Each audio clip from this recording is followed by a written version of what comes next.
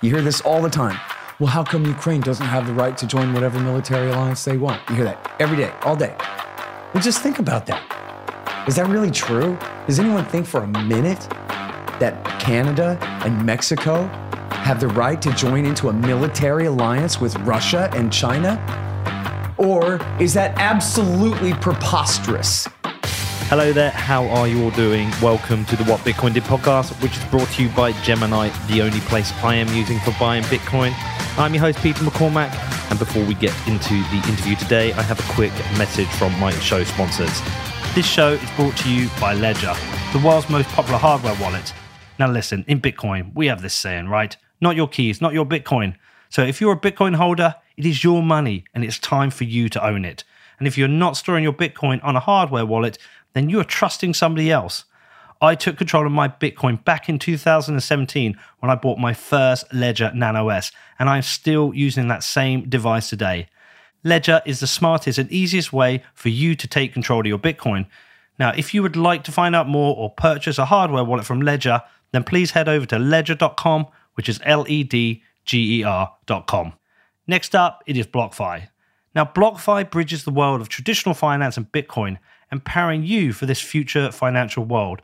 And for people in the US who own or are interested in owning Bitcoin or stacking more sats, then the BlockFi Rewards credit card provides the easiest way for you to earn Bitcoin. There are no fees to use this card, no annual fee, and no foreign transaction fees. And you can get 3.5% back in Bitcoin on all purchases in your first 3 months and then 1.5% back forever after. And also, for every dollar you spend over $50,000 annually, you can get 2% back in Bitcoin. Now, if you want to stack sats with BlockFi, then please head over to blockfi.com for more information and to find out the terms and conditions. This is blockfi.com, which is BLOCKFI.com. Next up, it is Compass Mining. And they are not just a sponsor. I am a customer of Compass Mining. I am mining with Compass Mining. Now, I've been doing this for about 4 months now, and I've mined over half a Bitcoin with them. It's pretty cool. It's very cool, actually. I love the fact that I'm back mining, and I also love the way Compass does this. They've made mining accessible to everyone, and as a Bitcoiner, I'm happy to be supporting the decentralized growth of the hash rate.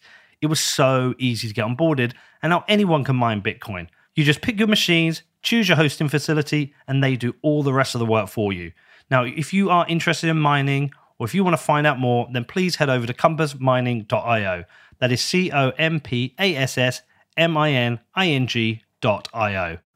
Also today, we have BCB Group. Now, BCB Group provide online business banking for companies in the Bitcoin industry. And yes, of course, I am a BCB customer too now. Now, they heard about the difficulty I was having finding a new bank, and they understand Bitcoin. So when they reached out to me and said, Pete, you should move your account over to BCB Group, I was like, sure. Sounds absolutely perfect for me, and I could not be happier with the service they have provided me. Now, BCB clients include major exchanges, market makers, funds, and miners active in the UK and Europe, but they are now expanding globally. They also have this amazing network called Blink, which facilitates instant free payments between BCB clients for all supported currencies. Now listen, I know some of you have also had trouble with your banking, and if you are looking for a banking provider who understands and supports Bitcoin companies rather than creating hurdles, then like me, you want to become a BCB customer. Now if you want to find out, please head over to bcbgroup.com/Peter, which is bcbgroup.com/Peter. Hi there. Just to give a bit of context with regards to today's show, it features Scott Horton from the Libertarian Institute and antiwar.com. Scott's been on the show before, and with us being out here, we wanted to get him back on originally to discuss ideas regarding libertarianism, liberty, and Bitcoin. But with everything that's been happening out in Ukraine and Russia, and this subject keeps coming up on the show, with Russia being cancelled and Ukraine having funding via Bitcoin, I felt like it was an opportunity to ask some questions to Scott regarding the background to the war and other ideas or questions with regards to war, just with Scott covering this subject quite a lot. So if you are only interested in Bitcoin and you don't care about what's going on in the region, then you might want to skip this. That said, I know there is a lot of interest in what's happening out there. So just to give you that context that this does not feature Bitcoin. If you do have any questions with regards to this show, you can reach out to me, or you can just go to Scott's website or go and check out Libertarian Institute or antiwar.com, and also check out the show notes. There's going to be a bunch more information there. If you want to reach out to me, if you've got any questions with regards to this show, you can ping me an email as hello@whatbitcoindid.com. Yeah, outside of that, it's quite a dense episode. There's a lot we cover here. So yeah, I can't really say I hope you enjoy it, because it's like not the coolest subject in the world, but it was really good to sit down with Scott and get into the background with this. Okay, I will speak to you all or see you all soon. Scott, hi. Good to see you in person and meet you finally. Absolutely. Thank you for having me. A big fan of your work. I can't remember if you remember the last interview, but I discovered you. I was driving from New York to Pennsylvania or somewhere, and I was listening to back-to-back episodes of Tom Woods, and you did a whole season about war and being an anti-war person, and it was like a real eye-opener for me. And we knew we were coming into town. I knew I wanted to talk to you again, but I reached out to you before what's happened recently in Ukraine and Russia, and I'm somebody who sometimes can shoot from the hip quite quickly and come to a set of opinions without knowing the full facts. And just being someone who's anti-war just was very much like, fuck Putin, this is terrible, this country's being invaded, which I know you agree with, but I watched your video last night and there was this whole background to what happened with NATO and the agreements in Europe that I wasn't fully aware of. So originally I wanted to talk to you about liberty, but I think it'd be much more useful where we are right now to talk about this, because you know a lot more about this than I do, and probably a lot of people. So you feel okay with that? Absolutely. Which, for the record, I am good on everything. But yes, this is my comparative advantage, is the wars and American foreign policy, for sure. Well, we'll be back in Austin another time in the future, and we can talk about liberty. But it's a pressing issue right now. But I do have just an interesting question to start with, and I would suspect you've been asked this before, but I've not heard you been asked this. But as an anti-war person, has there been ever for you a just war, wars that are justified? Because for me, the history of World War II always felt like that was certainly a just defense from the Allies. Yeah. But I also always felt like the Balkans was a just war. But I've heard since then, I think it was from, who's that comedian? Dave Smith? Dave Smith said absolutely not. But I thought it'd be an interesting question just as a starting place with you. Well, I mean, obviously it's complicated. World War II especially is a very complicated one. Overall, if I have to go back to American history, I like the results of the American Revolution and secession from the British Empire. Oh, so that's the only one. Thank you. But I cannot stand by the war against Mexico or the Civil War or the war against Spain or the World Wars, Korea, Vietnam, or any of the Middle East wars, or really the Cold War, overall. In fact, if you go to my website, there's a thing at the bottom where you can click and get this free ebook. It's this nice thing a friend, Christopher Lynn, did for me. That's just summing up how they lied us into every single war. So if they're just wars, how come they have to lie us into every single one of them, And even World War II, I mean, I don't think we want to spend too much time on it, but my rote answer for World War II is it's all Woodrow Wilson's fault for getting us into World War I. And that war was a stalemate, essentially frozen. Everybody lost. Wilson's slogan for getting us into that war was, we wanted peace without victory. In other words, we weren't going to be conquerors and take over Europe. We were just going to win and then make everybody be nice after that kind of thing. Well, but that was where they already were. Peace without victory, because everybody was out of shoes and ammo, and it was just over. And in fact, even at the time after America intervened and tilted the balance against the Germans and they had to surrender, they were still on French soil when they surrendered, but they were in no position to march on Paris anyway. Everybody was just frozen in the mud. So then here come the Americans, and the first thing they do is they bribe Kerensky, the new revolutionary government in Russia, to stay in the war. Here's trucks and oil and boots and ammo to stay in the war. That led to Kerensky being overthrown by Lenin and Trotsky about 6 months after he had taken power, and the birth of the USSR and the Soviet Union.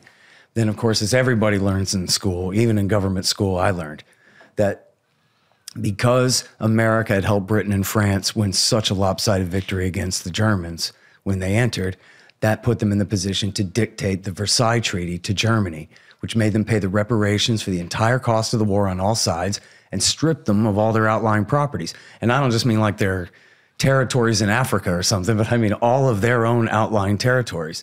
And as even your 7th grade school teacher should have taught you, this humiliation was what laid the fertile soil for the rise of the Nazi Party and Adolf Hitler in the name of getting revenge for that.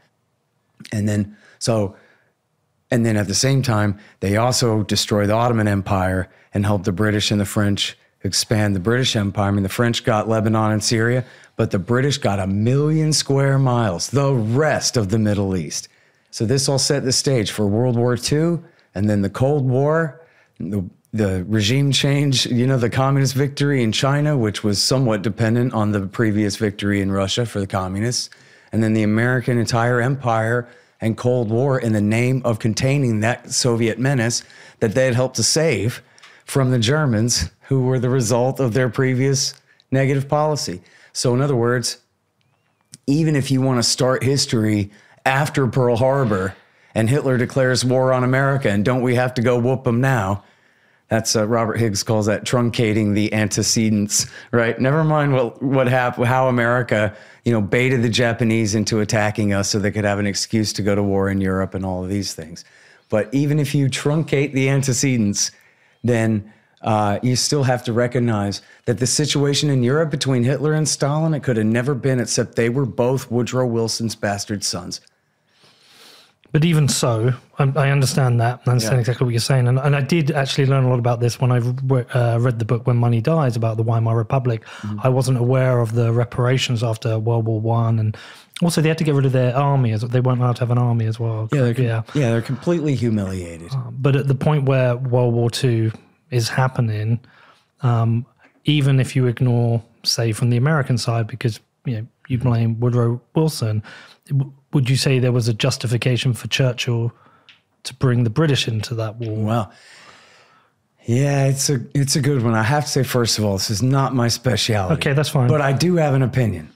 And, mostly, in fact, I was just talking with a friend yesterday. This is a book I always wanted to read but never got around to. But a friend was telling me about this just yesterday, is Human Smoke, which essentially just shows how, as my friend put it to me, how there were just 100 off-ramps to war. There were so many alternatives to war, and yet they just stayed on this path in essentially the stupidest way. We're raised to look at all this as so inevitable. And look at the leaders on the other side.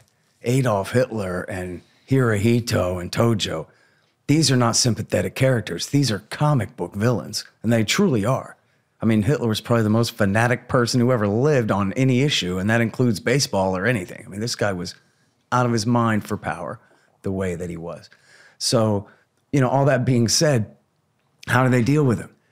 And if you look at the book that I did read about this was the best book on this that I read was Pat Buchanan's book, Churchill, Hitler, and the Unnecessary War. Well, that quote, the unnecessary war, that's what Churchill called it. After it was over, he said, I guess we really shouldn't have done that. And what he's talking about is how essentially, the mythology is very clear, right? That Neville Chamberlain went and made a deal with Hitler where Hitler promised to stay out of Czechoslovakia. And Neville Chamberlain, that ridiculous, gullible sissy, said, look at me, I created peace in our time. I have Adolf Hitler's name on a piece of paper. It's great. Then Hitler went into Czechoslovakia anyway. So now the lesson of history is supposed to be that Britain should have told Hitler, or should have just invaded then, I guess, instead of even making a deal at Munich at that point. Or once he invaded Czechoslovakia, they should have went to war then. Maybe they should have gone to war as soon as Hitler came to power in 1933 and done a regime change then. Something like that. But what actually happened was, once Hitler did go into Czechoslovakia, Neville Chamberlain, of course, the man, the individual human man, was humiliated. And then so what did he do? In a fit of nervous breakdown and, boo-hooing for his own image, his public image as prime minister, he went and handed a war guarantee to the Polish colonels, who are not much different than the Nazis themselves. And he told the Polish colonels, do not negotiate with Hitler for the corridor to Danzig, which was a German city. It had only been turned over to the Poles, again, in the Versailles Treaty, where it had been stripped away from Germany and handed to the Poles. So Hitler was not saying, I want to take all of Poland. He was saying, I want a corridor to Danzig, which, you know what? We're talking about Adolf Hitler here. I'm not saying he was anything other than who he was. Well, I'm saying, how do you deal with him in a situation like that? Well, Neville Chamberlain's brilliant idea was, I'll tell the Poles to tell him to go screw himself, and that I'll have their back if they do. And then that's exactly what the Poles did. And yet, did the British have any ability whatsoever to field an army into Poland to force the Germans back out again? No, they didn't have that at all. And in fact, even after the war, Poland ended up enslaved under Soviet communism until the year 1989, right? That was how it actually played out. Britain didn't save Poland. And this is, I read this 10 years ago or something, but if I remember it right, when Chamberlain did this, his own foreign minister, Lord Alfred Grey, screamed in his face and called him the stupidest idiot in the world and said he should be locked in an insane asylum. How could you give a war guarantee to the Polish colonels and let them decide whether we get into a war with Germany or not? Are you crazy? Then, when he invaded Poland, made a deal with Stalin, carved the thing up, essentially all that had happened was, and then, Churchill took over, and all that happened was essentially Britain and France invented a policy that made sure that Hitler would turn west first. And instead of invading the Soviet communists, who were his actual menace and the world's anyway, instead, the Brits would make sure that he would destroy France and Belgium and Denmark and bomb the hell out of Great Britain for 2 years before turning east and fighting Stalin in a war that now he lost because he wasn't able to beat him. And so, and now Pat is not saying in that book, by the way, that we should have just let Hitler fight Stalin. What he's saying is, if Churchill hadn't given that war guarantee to Poland, then the Poles probably would have been in a position to just negotiate the corridor. There wouldn't have been a war at all. Hitler and the Molotov-Ribbentrop Pact, where Hitler and Stalin made their truce at the start of the war to divide Poland, that would have never happened. People say like, oh, you didn't want to go rescue the Jews in the Holocaust. Well, the Jews died in the Holocaust. What Pat's saying is, no war, no Holocaust. No war guarantee to Poland, no war. So you don't have to, just like we're about to talk about with Vladimir Putin, you don't have to be on this guy's team to say, how do you handle a situation like this? You have essentially a raving madman strung out on methamphetamines in charge of the most powerful military state that's ever existed. It's in the heart of Europe. His demands are actually pretty reasonable. Maybe they should have continued to appease him one more move. Go ahead and take Danzig back. It's a German city anyway, right?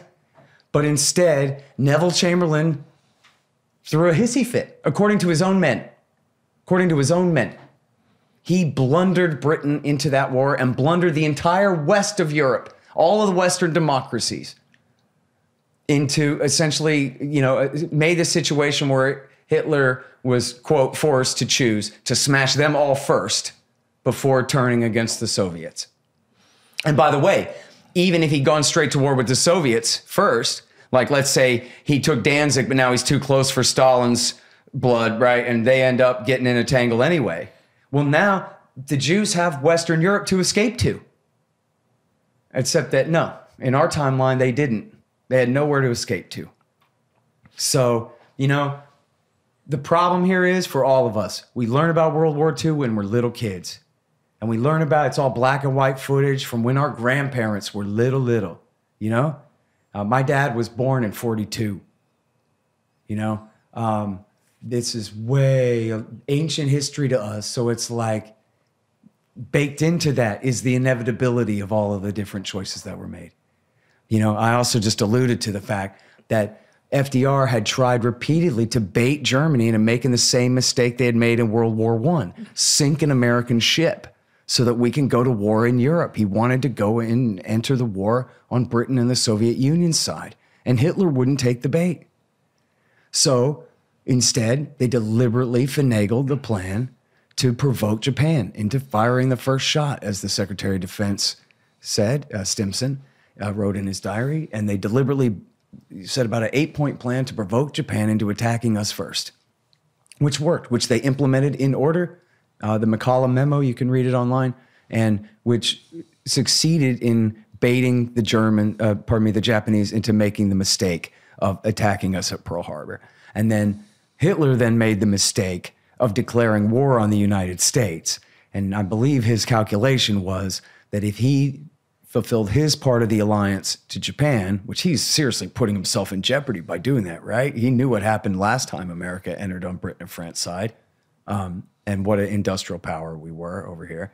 But he was gambling that if he would declare war on us, then Japan would declare war on Russia, and then the Soviet Union. Then the Soviets would have to divide their forces to fight the Japanese in the east, and that would give Hitler an advantage on his eastern front in Russia's west, right? Which didn't happen. So he just got himself bombed, and that was it, you know.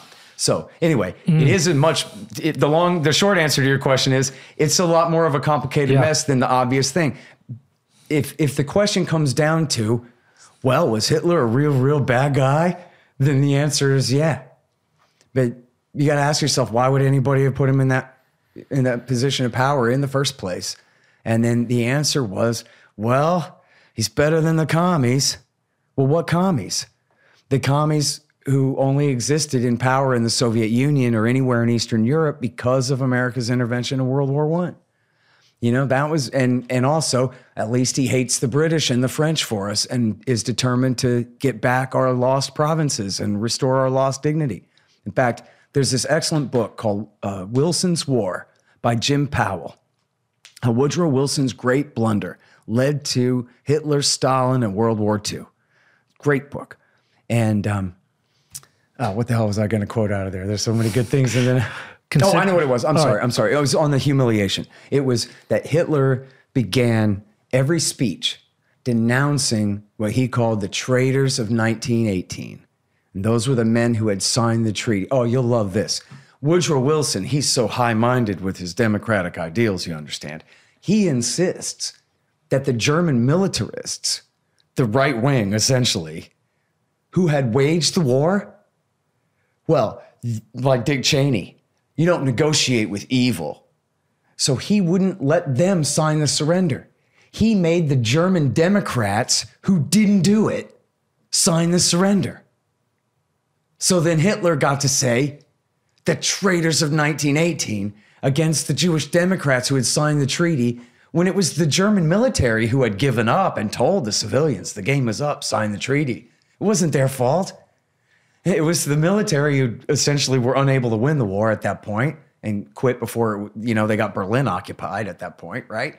And it was Woodrow Wilson's fault that he refused to let the actual guys in charge of the war, say the generals or the top civilians in the government, take responsibility. And he made the opposition, essentially the liberals, take the responsibility for it. Hitler rose to power on their ashes.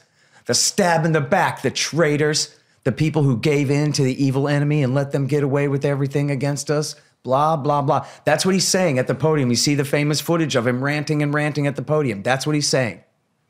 He's saying, I will get you your dignity back. And people said, well, he sure does seem determined. Well, that was the deal. So you're essentially talking about an escalation based on poor decision-making or mistakes, something we could easily start considering with what's happening right now in Eastern Europe. But we also can't guarantee, even if he hadn't made the right decision, a larger war wouldn't have broken out in Europe. There's no guarantee. I mean, Hitler could have wanted to exert power elsewhere, but we can recognize the mistakes. But assume or hope that it wouldn't have got to that, but we can't guarantee it, right?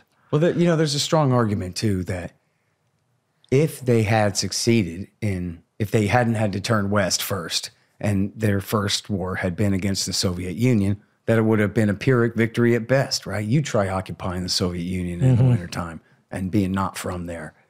And they got enough woods and sniper rifles that they'll keep shooting you till you're gone, So, and then there's also the argument that unlike communism, which is essentially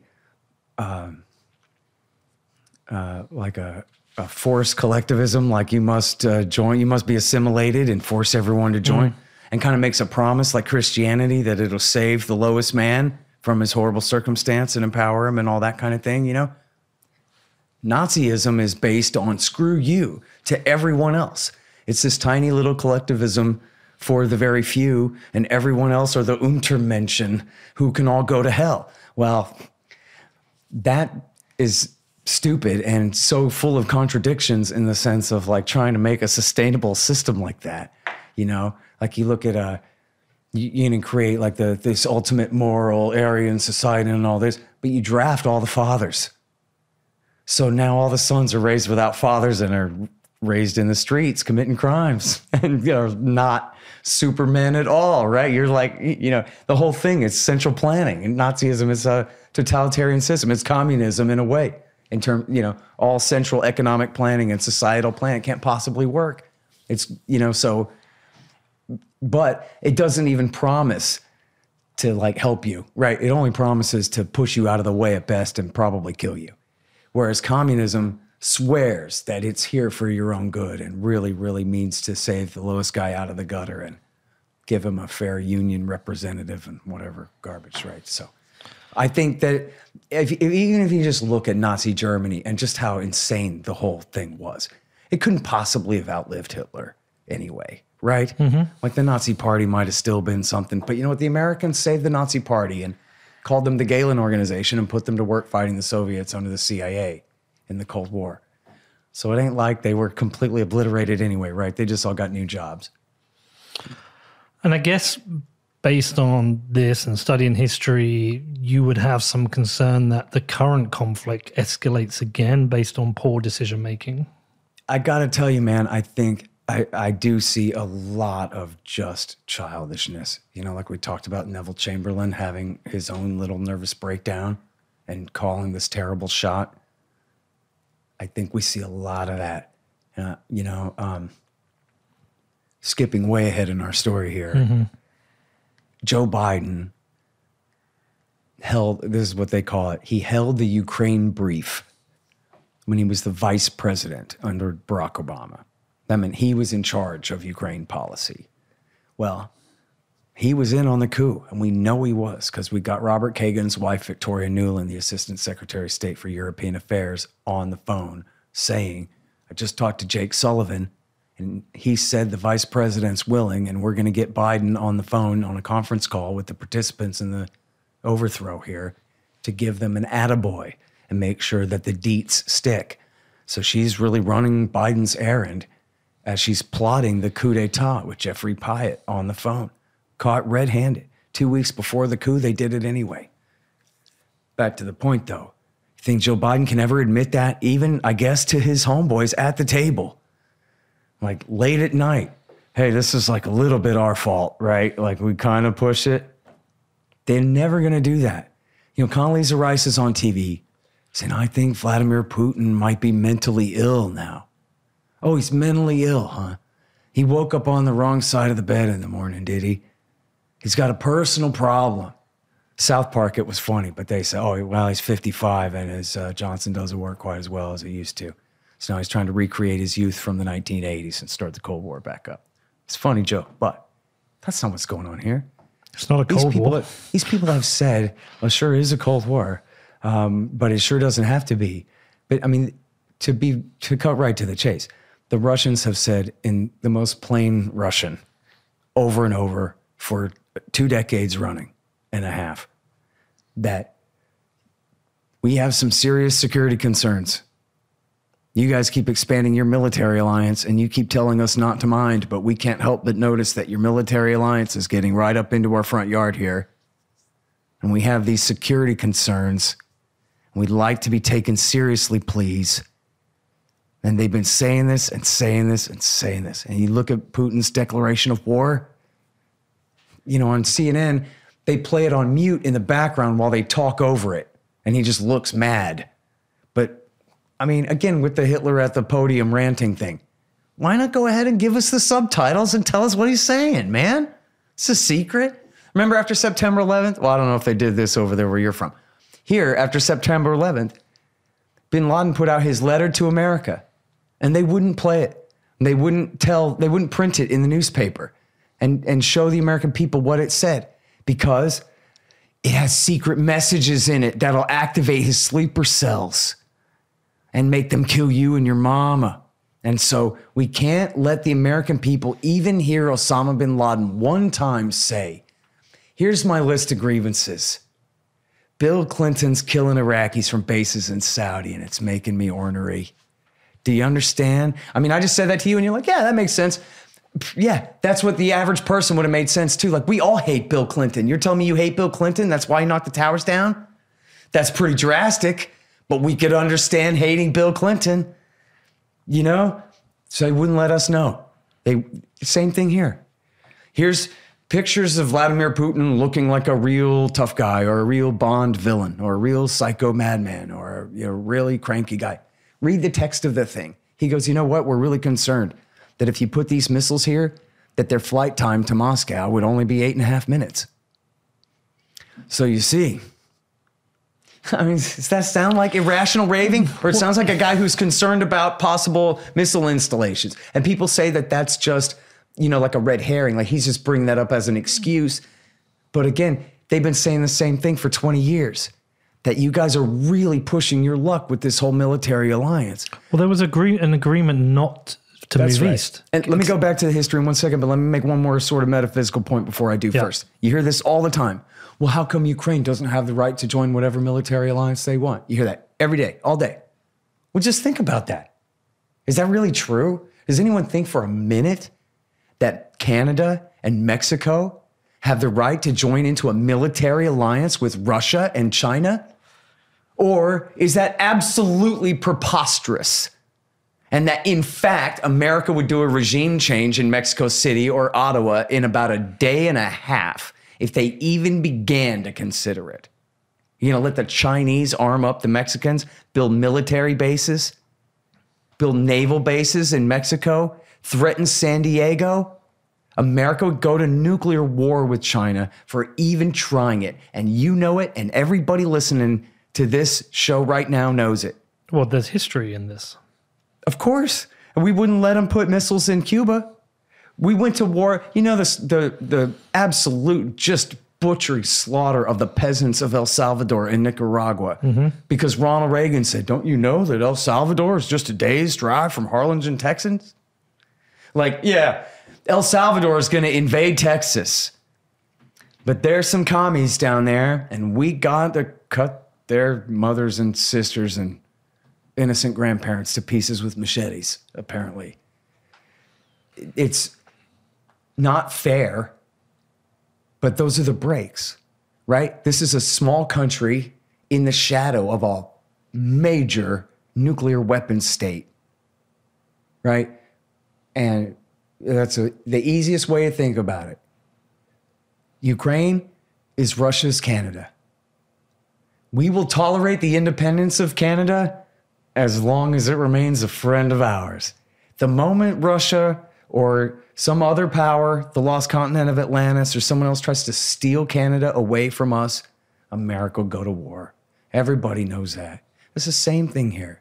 To push the analogy further, and we'll get caught up on the history, but this is really the analogy. This is really what we're talking about, not just building a military alliance more abstract.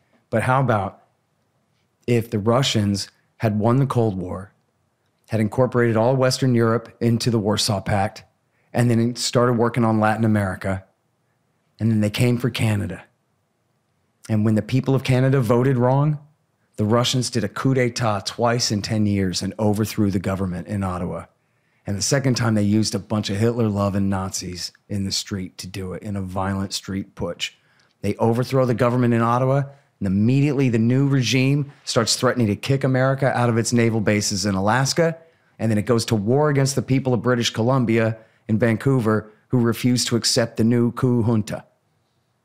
All the while, the Russians are sending in billions of dollars worth of weapons to arm up the new Canadian government that they've installed in power here. What do you think would happen then? I know what would happen. We'd nuke Moscow is what would happen. Well, I don't know if that would happen. I'm pretty sure. We'd maybe do what Russia's doing now. They would enter into Canada and at the very defend least. their borders. And they sure as hell would not have let the war in Vancouver go on for 8 years before they rolled their tanks in either. But Scott, And yet Vladimir Putin, who's supposedly the most dangerous psychopath on the planet, who'll cut your throat if you just look at him funny. He's supposed to just sit there and take it, no matter what. And we are supposed to expect that what's he going to do about it is a good enough answer for what he might do about it, like go to war. You know, this is what Ron Paul said to Rudy Giuliani in the world famous Giuliani moment about it was Bill Clinton's policy in Iraq, bombing Iraq from bases in Saudi is what got us attacked on September 11th. And in that, he says, listen, if we think we can just go around the world doing whatever we want and there'll be no consequences from that, we do that at our own peril. Because, of course, that's not true. There, in fact, will be consequences. And it's just the blindest way of looking at things. And again, back to this being in great measure Joe Biden's fault. In fact, you know, as I've been saying to people, look, because I'm no partisan, I think you know, this is Bill Clinton, W. Bush, Barack Obama, Donald Trump, and Joe Biden's fault. But when I say Joe Biden, I don't just mean President Biden. Biden was the chairman of the Foreign Relations Committee in the U.S. Senate, or I guess he was vice chair under the Republicans in the 1990s. He was chair under W. Bush. He was the greatest champion of NATO expansion during that entire time. Under Obama, he was riding shotgun, vice president. Again, pushed all of these same policies and again, held the brief, was, we know, directly involved in the coup in 2014. So the only time that Joe Biden hasn't been calling the shots on our Ukraine policy was under Donald Trump. And even then, a bunch of our Ukraine policy was caught up in him and his son's corruption. Because why did that gas company, Burisma, hire Hunter Biden? It was because they were in tight with the government that Joe Biden had overthrown. So they were worried that the new government was going to be hard on them. So did they hire like a relative of the new regime? No. They went straight for the son of the vice president of the United States who was in on the coup, and we all knew it because it was on the leaked phone call. They went straight for his son and bought him up for $1 million as an insurance policy to protect their company from being prosecuted by the new government, which is exactly what happened. And Joe Biden intervened and threatened to withhold $1 billion in aid from Ukraine unless they would fire the prosecutor who was looking into the company.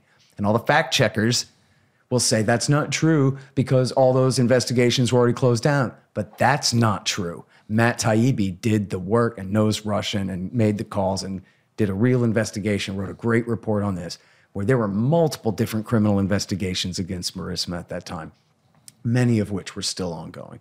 So those fact checkers are just going off of what somebody claimed in the Post one time that they all just repeat, but that doesn't make it true. So, in other words, Joe Biden has been involved, absolutely, is up past his eyeballs in responsibility for every bit of this policy for 25 years now. So now he's going to sit there and give a speech where he goes, guys, I blew it. I told you not to worry. The Russians aren't going to react. It'll be fine. And I was wrong. For 30 years, I was wrong. Somehow got elected president anyway. And here we are. Nope, he's not going to do that. And Bill Clinton's not going to do that. And W. Bush and Condoleezza Rice are not going to do that. I mean, Donald Trump might, just because he doesn't even know his own record on Russia, I guess. But so that is, back to your real question about, could we blunder into a real conflict here, like the world wars that are, you know, widely kind of construed to have been blundered into? I think yes. I think that, like, look at right now, as we're recording this, Antony Blinken is not in Geneva negotiating with Sergei Lavrov. They're not even talking to him. They told the New York Times, we're not even talking to him. Well, who are you talking to? Each other? You're not talking to the Russians? You're not trying to stop the war? They're not trying to stop the war. They want the war. Why? Why want the war? Because this is a lose-lose. Well, You look at the cancelling of Russia, moving them off SWIFT and Visa and MasterCard and PayPal and everybody closing down is pushing Russia to have to look to an alternative financial rails, which it's now been widely reported they will be moving on to the Chinese system, which is damaging for the position of the dollar. well, see, your problem is you're thinking in terms of what's good for humanity, what's good for your country. No, I'm thinking what's even what's just good for my the country. Yeah, but why else? I don't this feels like a lose-lose. Well, the thing is, it's, remember public choice theory, right? It's not about what's good for the United States or even for the interests of the American empire. It's about what's good for the individuals who are in charge of the thing, doing what they want to do and what they think is in their interest. And they could have a very skewed perception of what's the right thing to do compared to the way that you would look at it. So, for example, and this is skipping ahead here. We're going to do the history, I promise. Yeah. This is really skipping to the end. I believe that the reason that I was mistaken a few weeks ago in thinking that this wasn't going to happen was really because our current CIA director, William Burns, he used to be the ambassador to Russia. And when Condoleezza Rice and W. Bush were talking about bringing Ukraine and Georgia into NATO in 2008, he wrote this memo called Niet Means Niet that Bradley Manning, Chelsea Manning leaked, and Julian Assange posted at wikileaks.org. You can read it. And it's Burns explaining that. I talked to Sergei Lavrov today, and he told me in pretty much no uncertain terms that they'll invade and conquer Ukraine before they let us bring Ukraine into NATO, that they just absolutely cannot tolerate. Sergei Lavrov is a very polite diplomat. So you read the way he writes it. He's saying, listen, we don't even believe in the sphere of influence. That's anachronistic. And we recognize that the EU and America have interests in Ukraine, and we're cool with that. But come on, man, you're going to bring Ukraine into your military alliance? You realize that that's a whole different thing, and we just can't tolerate that, So I stupidly thought that this guy, who's not a spy, he's a diplomat, he's a lifelong foreign service officer who Biden put in charge of the CIA. He could have picked worse people for CIA director, by the way. And I thought this guy Burns is going to help navigate Biden through this. That look, man, I understand this guy Lavrov real well, and I think that we could find a way. But I just was presuming too much after all we've been through, man. Because I don't like alarmist stuff. A lot of time the alarmists are overshooting, and I don't want to overshoot. I hate that. But this time, I wasn't cynical enough about the real goals of the Americans. But now I'm convinced that they wanted the war to happen. Now, here's my case. You can read it. In fact, if you want later, I'll send you email. Remind me, I'll send you email with all the links so we can have this for your show notes to back this up, okay? We got David Ignatius, who is like the CIA spokesman in the Washington Post, very, very close to the CIA. I believe a former CIA analyst or officer or bureaucrat of some kind. And two news stories, hard news stories in the Washington Post. A piece in the New York Times, at least one piece in the New York Times. A piece in Foreign Affairs, the Journal of the Council on Foreign Relations, that's written by a CIA officer. A piece in Yahoo News by a guy named Dorfman, Zach Dorfman, who he got into great detail here. There was Hillary Clinton's rant on MSNBC and a piece in CBS News. These are essentially my sources here. And what they're all saying is this: we want to bog Russia down and bleed them like we did in Afghanistan in the 1980s. Now, never mind that this is what America's been doing to itself in Afghanistan for the last 20 years and only just called it quits a few months ago. We want to replicate what we helped the Soviet Union do, killed 1 million Afghans in the 1980s war. And the Russians just carpet bombed them in a way that even Obama and Trump never did. And they bombed the hell out of them, but not like the Russians did in the 80s. But we just want, and they keep saying it over and over again. They're sending all these arms. They don't think they can defeat the Russians. They don't even think they can hold off the Russians for more than a few weeks. They're not stupid.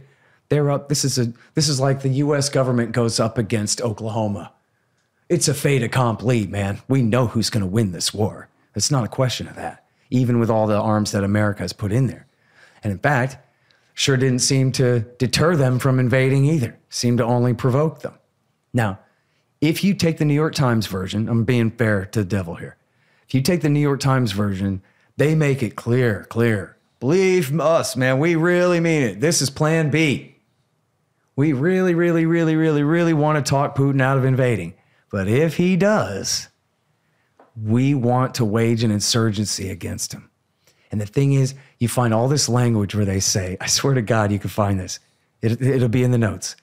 They say, listen, we may not know the first thing about how to defeat an insurgency, but we sure know how to back one, like we did in Afghanistan in the 80s.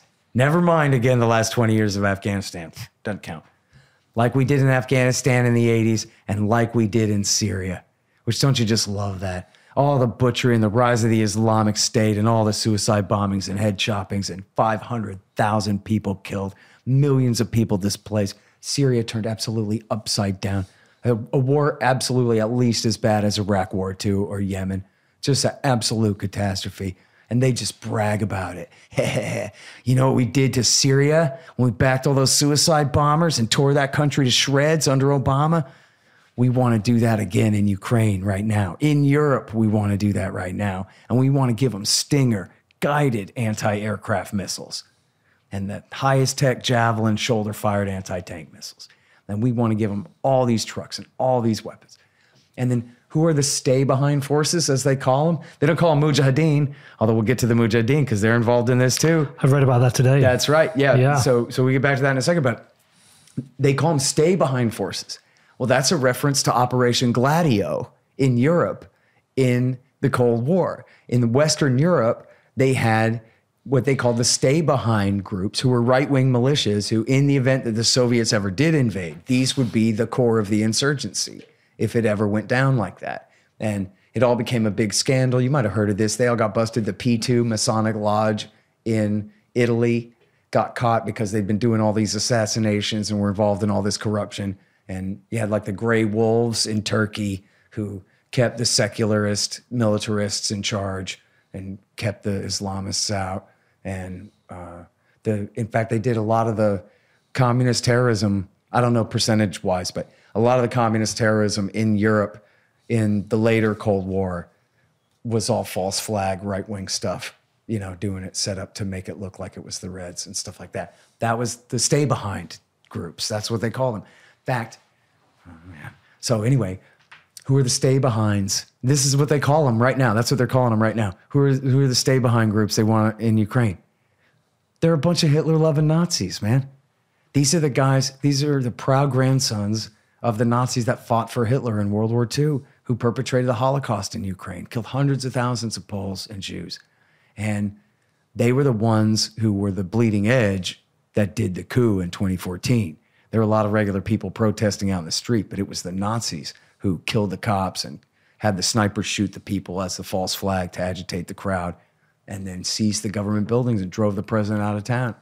And it was the right sector, Svoboda Party, C-14, the Azov Battalion, and these guys are proud Nazis, swastikas and wolf's angles and, you know, all of their black suns and eagles and whatever, all of their Nazi regalia everywhere. The leader of the Azov Battalion, which is a major part of the Ukrainian National Guard that's been fighting against the pro-Russian separatists in the East, had said that the whole purpose of the Azov Battalion was to lead the fight to rid the Semitic-led Untermenschen from the takeover of the world or whatever crap.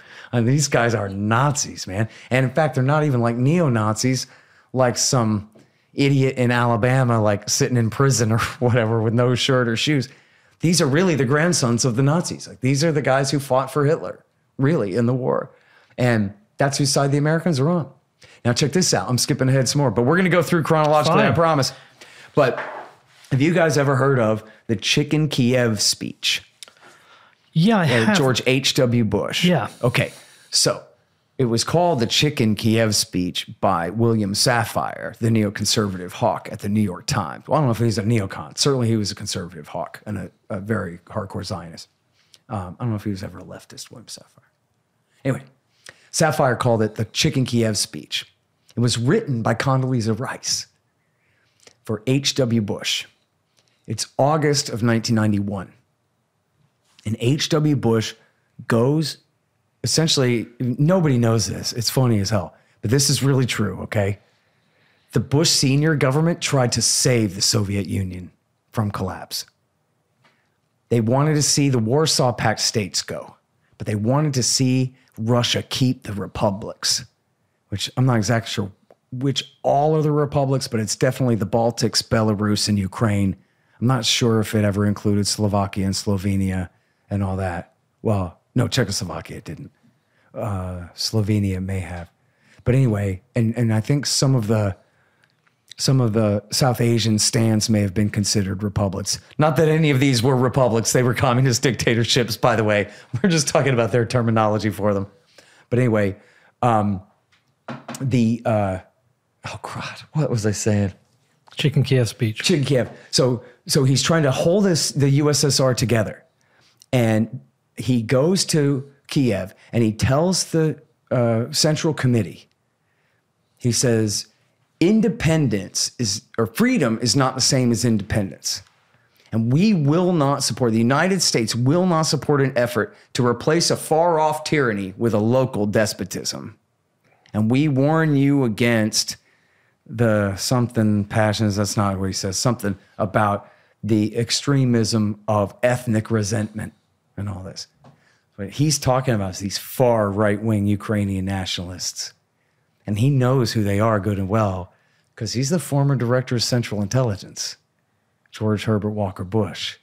He knows very good and well who are the extreme right-wing nationalists in Ukraine. They're all the way to the right as far as you can go. And he's warning them, listen, Moscow is giving you freedom right now. You need to be happy with that. But we won't support any move for independence on anything but Moscow's timetable. And you right-wing nationalist types, you better cool it and be warned that you're not going to get any support from us. And then Sapphire mocked him from that.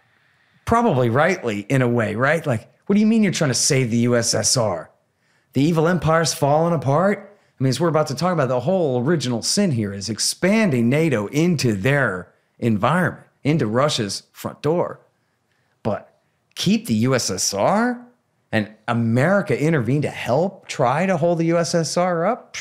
Thank goodness that didn't work, right? It was just a few months later. That was in August. And by December of 1991, that was the end of it. Christmas Day, the flag came down. December 25th, 1991. That was, red flag came down, red, white, and blue flag came up. And that was absolutely the end of that. But it goes to show, it was two important points there. One was H.W. Bush's, hey, let's all be cool and friends and not cause too much counter reaction during the fall of the Soviet Union. The way he treated the USSR during that time provoked minimal counter reaction. You know what I mean? He could have, as he put it, he could have gone and danced on the Berlin Wall. And instead he stayed home and said, well, yeah, we're really happy the wall came down. That'll be enough tonight, you know, whatever. He didn't mock them for it. So he didn't want to provoke an overreaction. And he didn't. And by the end of 91, the thing was gone. And then the second thing is it reveals that H.W. Bush knew a thing or two about Ukraine and what kind of danger it could be. You could have a brand new war break out here on the northern part of the Black Sea right at the fall of, in this kind of peaceful dissolution of the USSR. You could have a brand new war here. And he wanted them to know, we don't have your back. One more thing about that, as long as we're talking about the CIA effort to back the Ukrainians before, this just came out in the Los Angeles Times just last week. It says, we backed resistance insurgent forces in Ukraine before the CIA did. And here's what happened. And it's a intelligence historian. And he's quoting from an official CIA declassified history of their intervention in Ukraine in the 1950s. And they wrote, this is the CIA historian's words. It says, we knew that these people couldn't possibly win. There was no way in the world they were going to free Ukraine from Soviet domination. We were just trying to bleed the Russians, make life 1% more difficult for them, basically. And we knew that we were just sending these people to their deaths. And that's the same as what's happening now. I think that's the same Just as what's to make- happening now. That they would rather, I mean, if you go back, especially now that it's already on, you go back and look at all the arms that they've been pouring into Ukraine and into the Ukrainian military for the last 8 years. Is that just to fight the Donbass? They say, the New York Times says, the arms that they put in were carefully calibrated not to provoke the Russians into overreacting and invading. So now you tell me, did they calibrate it to provoke an invasion? Or do they just suck at calibration? And they thought they were calibrating it just right, as they told the Times, but they didn't.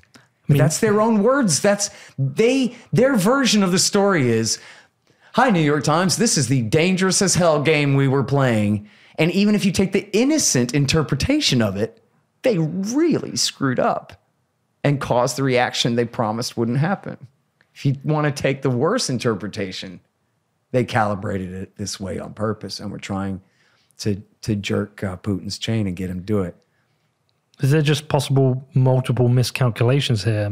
A miscalculation on the front of the US and NATO, and even in return, has Putin miscalculated his response? Maybe. Well, hold that one for a second. But just on the Americans, I mean, these people are crazy and stupid and full of themselves. So, and I don't know what they're thinking at any given time, you know. However, and it's just a circumstantial case. I mean, I'm not trying to be a conspiracy nut here or whatever. I'm perfectly happy to call speculation. But we have seen this before. We know that, for example, they deliberately started backing the Mujahideen in Afghanistan in the summer of 1979 because they were trying to provoke the Soviets into invading Afghanistan, to give them their own Vietnam, as they said at the time. Now they're saying we want to give them their own Afghanistan again. So, you know, there's certainly precedent for it. But I'm not saying I know for sure, but I'm speculating. But here's a couple of reasons why I'm more and more convinced they wanted this to happen. The Americans have this policy. They say that we have an open door to NATO. And if any country wants to join NATO, nobody else can say that they can't. And that's a sacred principle. Now, Putin goes, listen, man, I don't want you bringing Ukraine into NATO. And Biden said, and including on the phone to him on December 30th, we have no intention of bringing Ukraine into NATO. Not anytime in the next 10 years. So Putin says, put it in writing.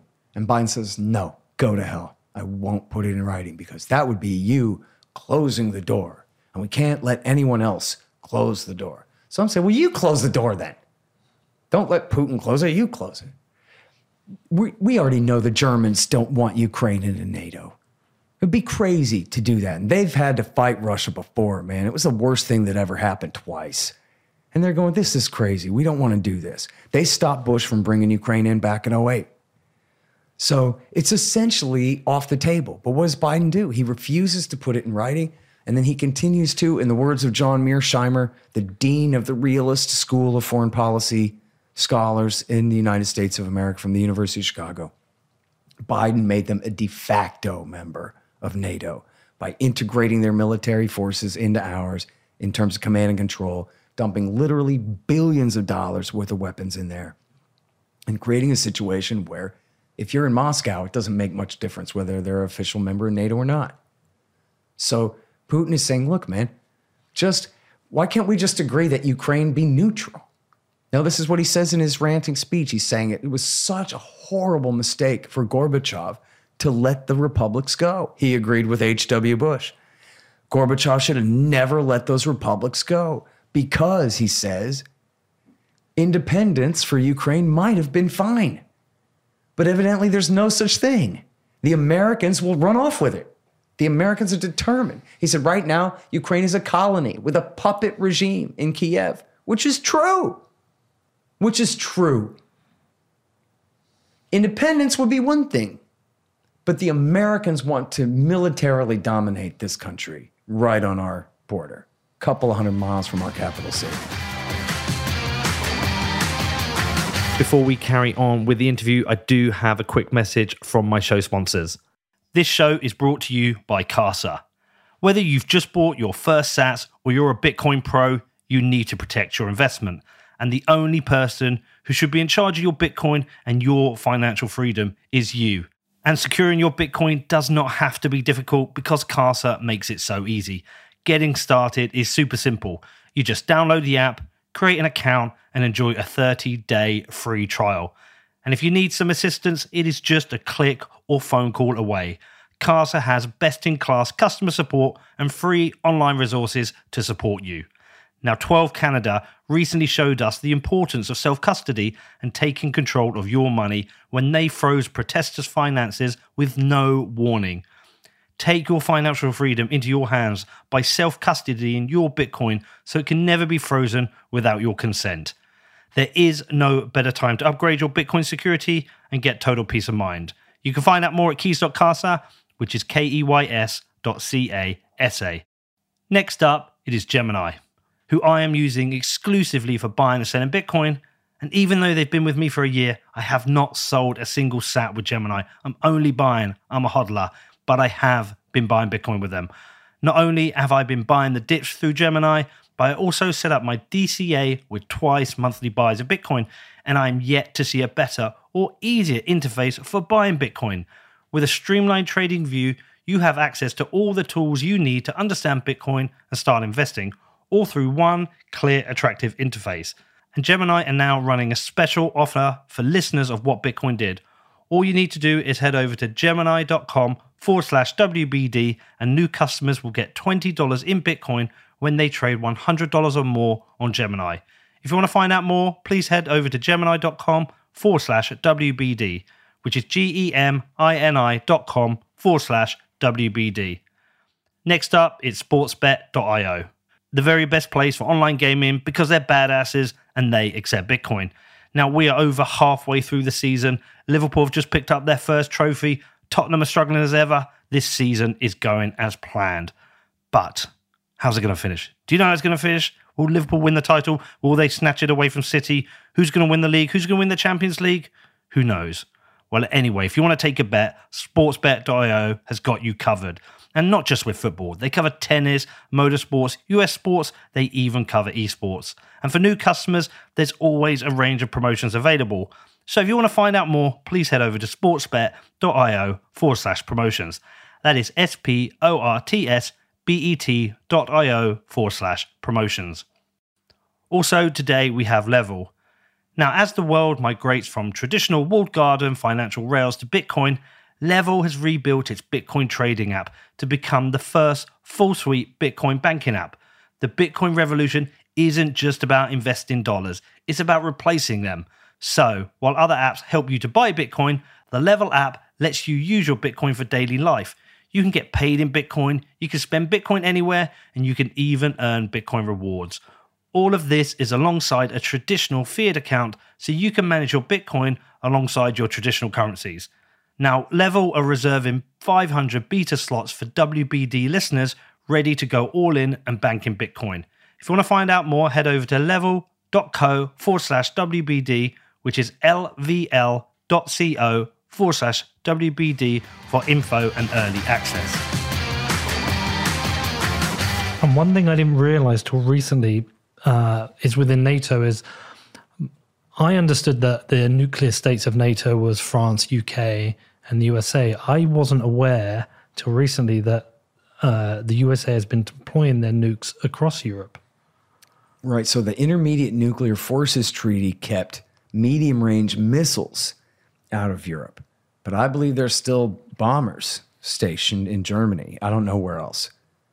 But I believe there's still nuclear bombers based in Germany. And of course, definitely they are at the Osirak base. And not Osirak. Where'd I get that? That's the Iraqi nuclear program. Incirlik base in Turkey, where they have H-bombs still stored. But those are for bombers, not mid-range missiles.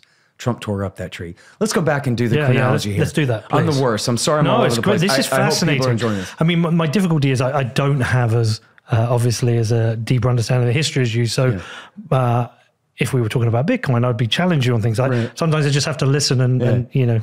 Take some notes and call me a liar later. We'll work it out. Yeah. So I'll tell you what. Here's what we're going to do.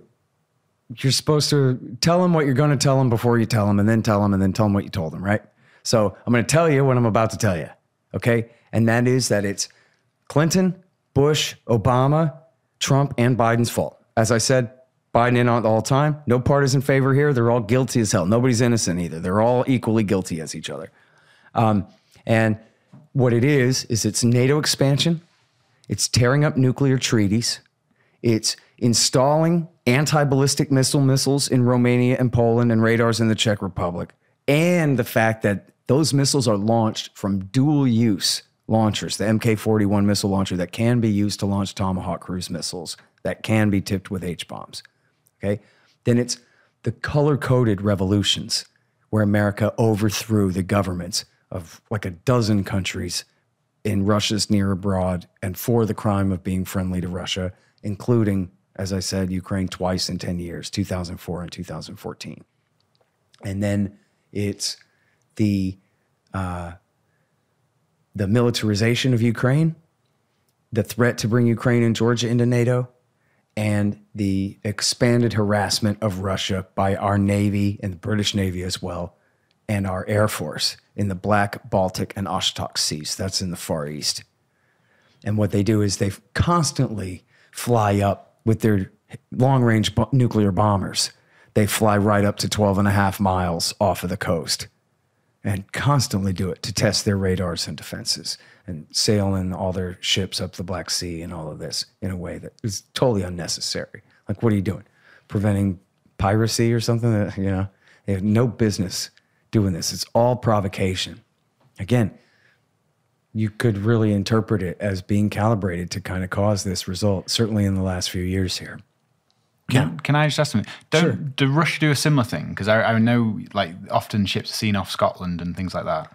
I'm not as sure about what they're doing in the channel, but I know that they don't mess around in the Gulf of Mexico and they don't surface. It's been a very long time since they were, sailing warships off of the coast of the United States. They do it. And what they do is they send certain planes as well off towards the British coast, and they're often escorted away by British planes, which my understanding is this is, and it happens across Europe, my understanding is this is them testing response times. Yeah, I'm sure it is.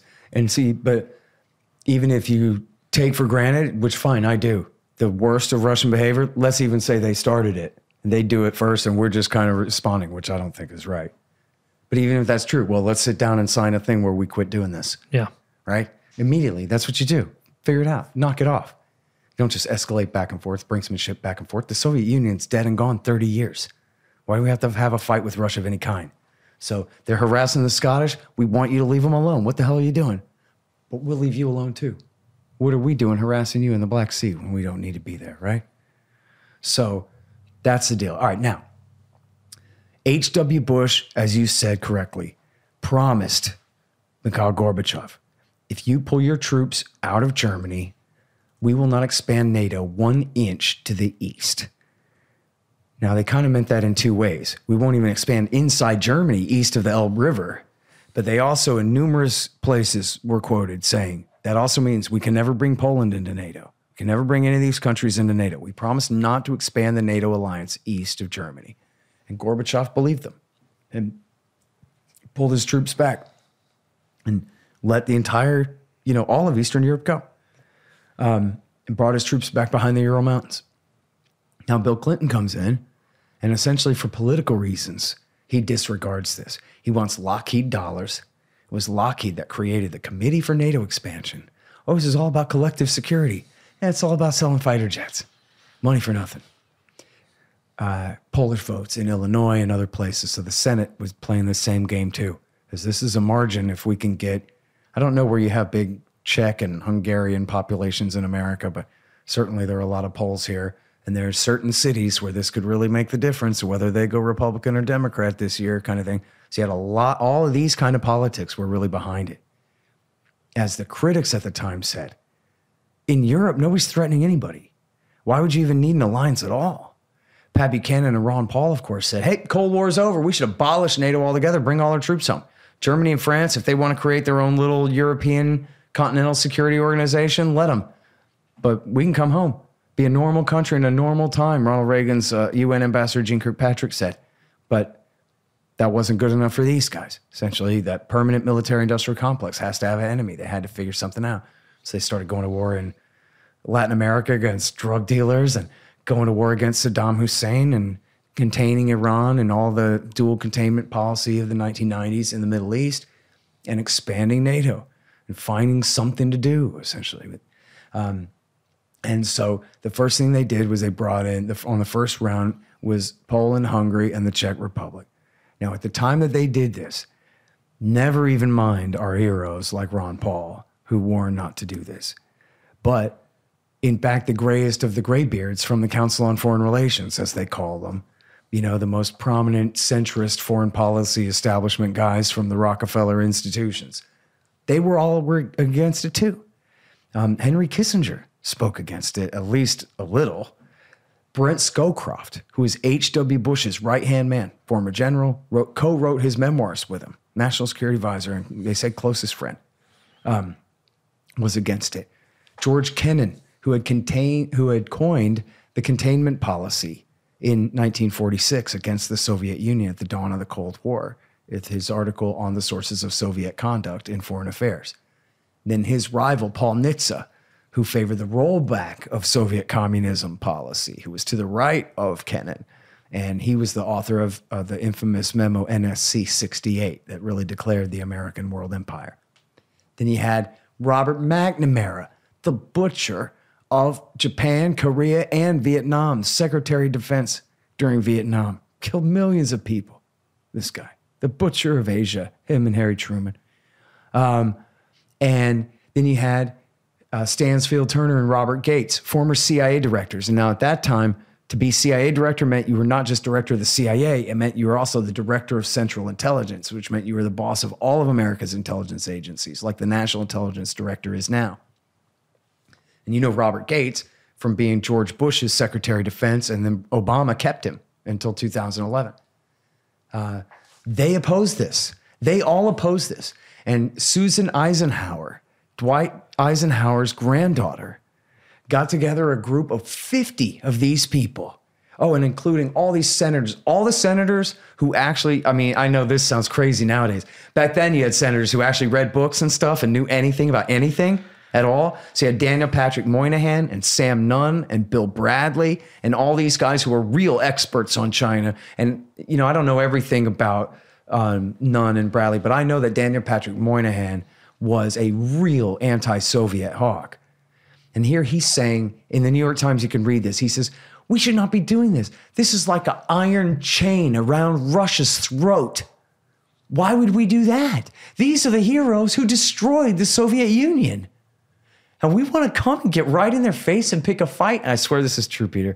In the New York Times, it says, then Senator Joe Biden of the Foreign Relations Committee started stomping around the Senate floor, flailing his arms in the air, saying, wah, wah, wah, I don't know what you're talking about. It's going to be just fine. No problem. Now, all of these guys said the same thing. They didn't say this is a waste of money. They didn't say this is a boondoggle. They didn't say, let those selfish French pay for their own damn defense or any kind of thing like that. There was essentially one and only criticism, which is you're going to pick a fight with Russia. The Russian heroes who destroyed the Soviet Union. And you're going to do this in the name of not picking a fight with Russia at all. You're going to do it in the name of providing more collective security under your security umbrella. And it's going to be fine. That was what they said. The NATO expanders said, it's going to be fine. This isn't even directed at Russia. We just figure this is really the best way to integrate all of Europe into kind of a United States of Europe. We want to expand the EU. We want open immigration, open capital flows, open everything in the new neoliberal EU, up to and including Russia. Why not? And NATO is just part of that. And in fact, you know, it's Pax Americana, right? It's you'd never even worry that in this day and age, or hopefully anyway, certainly for the last 160 years, the states don't go to war with each other. Washington, D.C. guarantees a Pax Americana between Maine and California, between Florida and Washington State, right? But then any government big enough to keep the peace between the 50 states is big enough to try to keep the peace in the whole world and declare themselves the world army. World police. Right, that's right. So if you listen to them tell it, when they're not going, Lockheed dollars, but they're just, trying to sound idealistic about this. They go, look, this is how we keep the Czechs and the Slovakians and the Slovenians and the Romanians and everyone from fighting. As we just integrate them all into one big army under us. And then, of course, America being the land of the Constitution and the Bill of Rights and Abraham Lincoln and justice and honesty and liberty, you can trust us with that kind of power because it's all selfless. It's the liberal rules-based international order. It's peace without victory, right? We're not trying to conquer Europe. We're just doing what's best for you all, is how the whole empire is dressed up. That's the public relations for it all. But then here's the thing. George Kennan, the guy who the guy who coined the containment policy in 1946. In 1997, he wrote an essay to the New York Times saying, please don't do this. I'm begging you not to do this for these same reasons. But even better, in 1998, he gave an interview to Thomas Friedman of the New York Times called Now a Word from X. And it's called that because when he wrote on the sources of Soviet conduct in 46, it was signed X because he still worked for the State Department at the time. I think he was ambassador to Russia at the time. So it was signed X. So he's famously X, George Kennan. So the article is called, And Now a Word from X. And Kennan is stomping his feet. He's like 92 years old, and he's screaming at Thomas Friedman. You can just tell in the way that he's just absolutely adamant. Looks like sounds like he's going to have a stroke. And he's saying, don't you see that there's nobody threatening anyone in Europe right now? And you creating this military alliance, you're pointing it directly at Russia's frontier. They are going to take it as a threat. And then all the people now who are saying, don't worry, the Russians won't react, it'll be fine. When the Russians do react, like I'm warning you right now they're going to, all these people are going to say, oh, see, the Russians are so aggressive, and that's why we have to expand NATO, is to defend Europe from their aggression. And then he says, but that is just wrong. George Kennan's prediction then is our reality right now. It's as simple as that. As we talked about, all the people responsible for this policy of NATO expansion, they could never admit it. They could never just say, geez, I guess George Kennan was right and we were wrong. Maybe we should have listened to John McCain and Joe Biden and Bill Clinton and W. Bush about what's the best thing to do in the world. Back to the inevitability of how World War II played out. Does it really sound so inevitable when you just phrase it that way? Bill Clinton and George W. Bush made choices. You like that? Does that sound like the time of the wind of time blowing and the page of history turning? Or just corrupt, terrible, dim-witted people doing stupid, narrow-minded things that they should not do, even when they're told better not to do it by their betters, by the people that they consider their betters, telling them not to, right? Not me saying Ron Paul is your better, but the people that they think are their betters. I mean, seriously, dude, think about this. You have H.W. Bush's alter ego, Brent Scowcroft. When he speaks, people believe that he speaks for H.W. Bush. You know, in October 2002, he wrote an article for the Wall Street Journal called Don't Attack Saddam. And everyone understood that this was the father sending a message to the son by way of his trusted friend and advisor. Okay, that's who Scowcroft is. Now, in my timeline, in my universe, where I rule things, when Brent Scowcroft says this is unwise, that we would be provoking a conflict with Russia unnecessarily, I think you should stop and listen to that. Needle scratch off the record kind of a moment.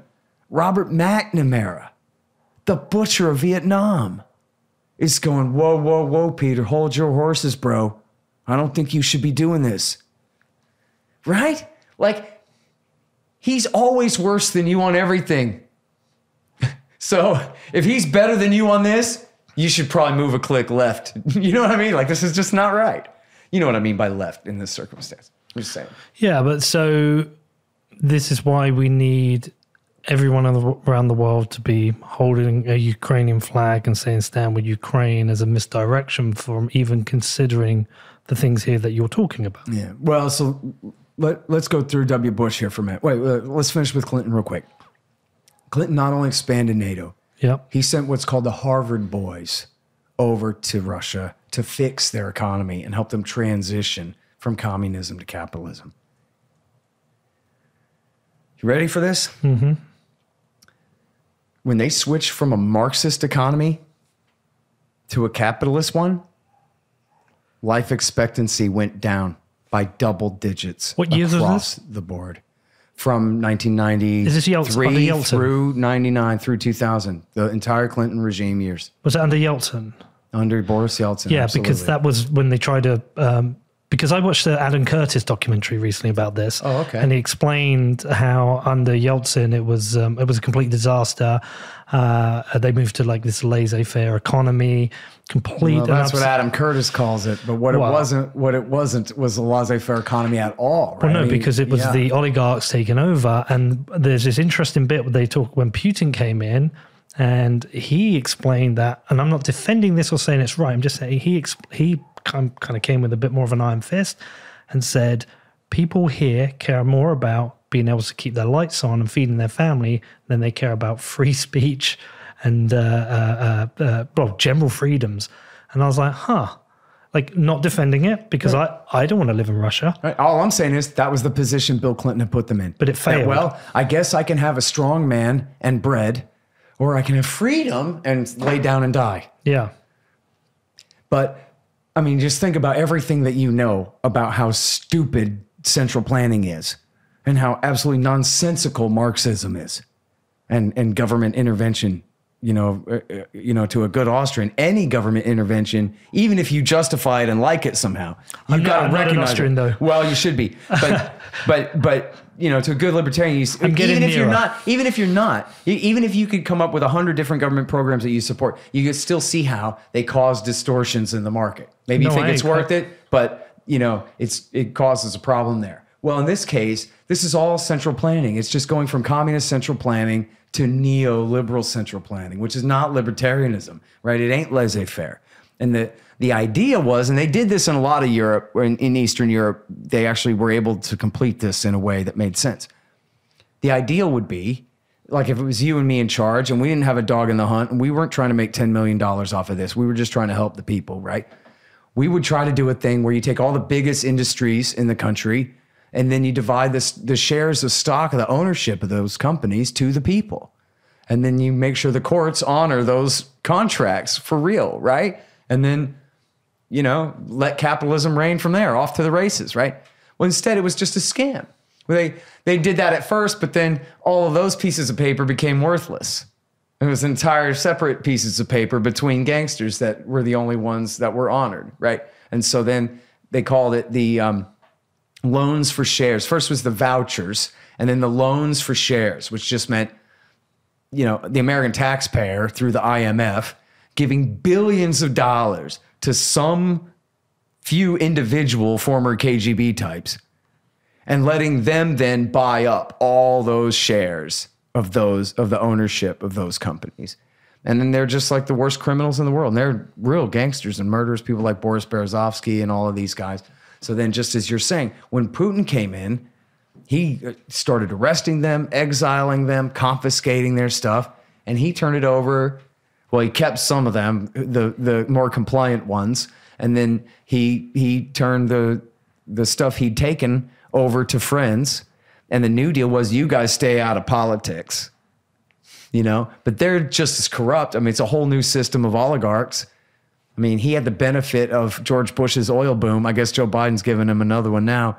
But they never set up a truly prosperous economy of capitalism, free market capitalism under Putin either, right? Still, it's a mixed economy like America's is. It's oligarchical collectivism, But how do you feel about people like Boris Berezovsky facing confiscation orders right now, sanctions? Well, they murdered him. I mean, I'm not sure who murdered him. Probably one of his own guys murdered him. Oh, really? But yeah, in Britain. No, that was because of they hanged him in his bathroom. Boris Berezovsky. I thought Boris Berezovsky was the guy now. No, you're thinking of... Who's the guy who had the yacht taken from him?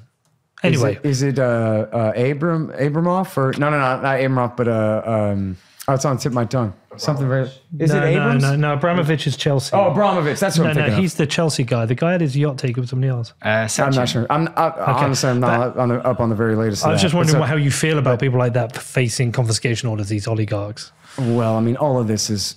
Theater? I mean, all their gains are ill-gotten gains, I'm sure, but then it's all lawless. You know, the U.S. Treasury Department is the second scariest organization on the planet after the CIA or the Pentagon, depending on how you slice it. Right, top three right there. Then the IRS after that, I guess. But yeah, no, I mean, the Treasury Department can essentially wage a lawless economic war against anyone on the planet just with their will. I mean, you hear about people deprived of cancer medicine in Iran. We don't have direct sanctions on chemotherapy chemicals, right? But what we do have is a terror regime where no major shipper wants to even stop by Iran. They'll just keep on sailing and go somewhere else rather than risk, tangling with the Treasury. So kids die of cancer. And that's the real American way right there. Is this? They wage this economic war against people all the time. It's really bad. So I don't stand for any of that. I mean, I'm not crying for Abramovich if somebody takes his biggest boat away, whatever. But it's sort of like there was this guy in California who kidnapped this 14-year-old girl, killed her family, and kidnapped her and took her out to the Badlands of Utah somewhere. And they sent the FBI hostage rescue team, the Waco Butchers, to go after and try to find her. And some campers had found her and tipped them off. And they went and they just straight up murdered this guy. Now, like, he deserved to be murdered, right? He just absolutely, what he was doing, that little girl. Fine, murder him. But wait a minute. Who are these guys? And who gives them the authority to murder somebody? Does this guy have it coming? Sure. Did they have the authority to murder? No. He was not presenting a direct lethal threat to them or to the girl at the moment they killed him. They just were like, there he is, and shot him. So same kind of thing, right? Are these guys criminals? Sure. Should we let a lawless totalitarian government, persecute them for us because it, fits our emotional whim at the time? No, we should not. We got to be more principled than that. So then W. Bush comes in. W. Bush starts bringing more countries into NATO. And in fact, Putin calls Bush on September 11th. He's the first president to call Bush. And he says, I'm totally at your service. I'm your humble servant, man. You got my airspace. You want to go to Afghanistan? Fine. You want bases in Kazakhstan and Uzbekistan? As soon as I get off the phone with you, I'm going to call them and let them know that their bases are now at your service. And he had to face down politicians on his right and in the military in order to do so. He said, this is my chance to make friends with this W. Bush guy, man. And after all, it was America that was switching sides in the Afghanistan war, not Russia. So be my guest, pal. You want to go after the mooch for us? Go ahead, right? 3 months later, Bush tears up the Anti-Ballistic Missile Treaty, which is, the Missile Defense Treaty. Yeah. And this is just a boondoggle. I just interviewed a nuclear weapons expert named Joe Cirincione about this a couple of weeks ago. It doesn't work, man. Shooting a bullet with a bullet in the cold of outer space where all your infrared doesn't even work anyway and all this stuff, it's a hoax. The only time they've ever succeeded in shooting a missile down with a missile was when they rigged the test and they told this missile where this one was going to be in advance down to the millisecond or whatever. The whole thing is a scam. Always was. But as Putin explained to Oliver Stone in an interview, geez, man, you bring my country with anti-missile missiles. I mean, what am I going to do, dude? And Oliver Stone says, yeah, come on, Mr. Putin. You know that that's just a boondoggle, that they're just ripping off the American taxpayer and stealing their money. They ain't shooting down a missile with a missile, all this crap. And Putin says, yeah, look, Oliver Stone, I know you're right. That's probably right. But hey, I'm in charge of security, dude. What am I supposed to do? We have mutually assured destruction.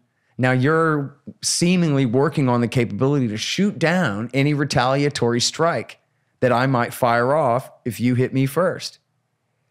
So you see, I just have to make more and better missiles. I have to escalate too. What am I going to do? And then just a couple of years after that, I think that was in 2016 when he talked to Stone. And then 2018, he debuted an entire new generation of nuclear weapons. A new heavy rocket that goes over the South Pole instead of the North Pole, so you don't even have any pretended defenses there.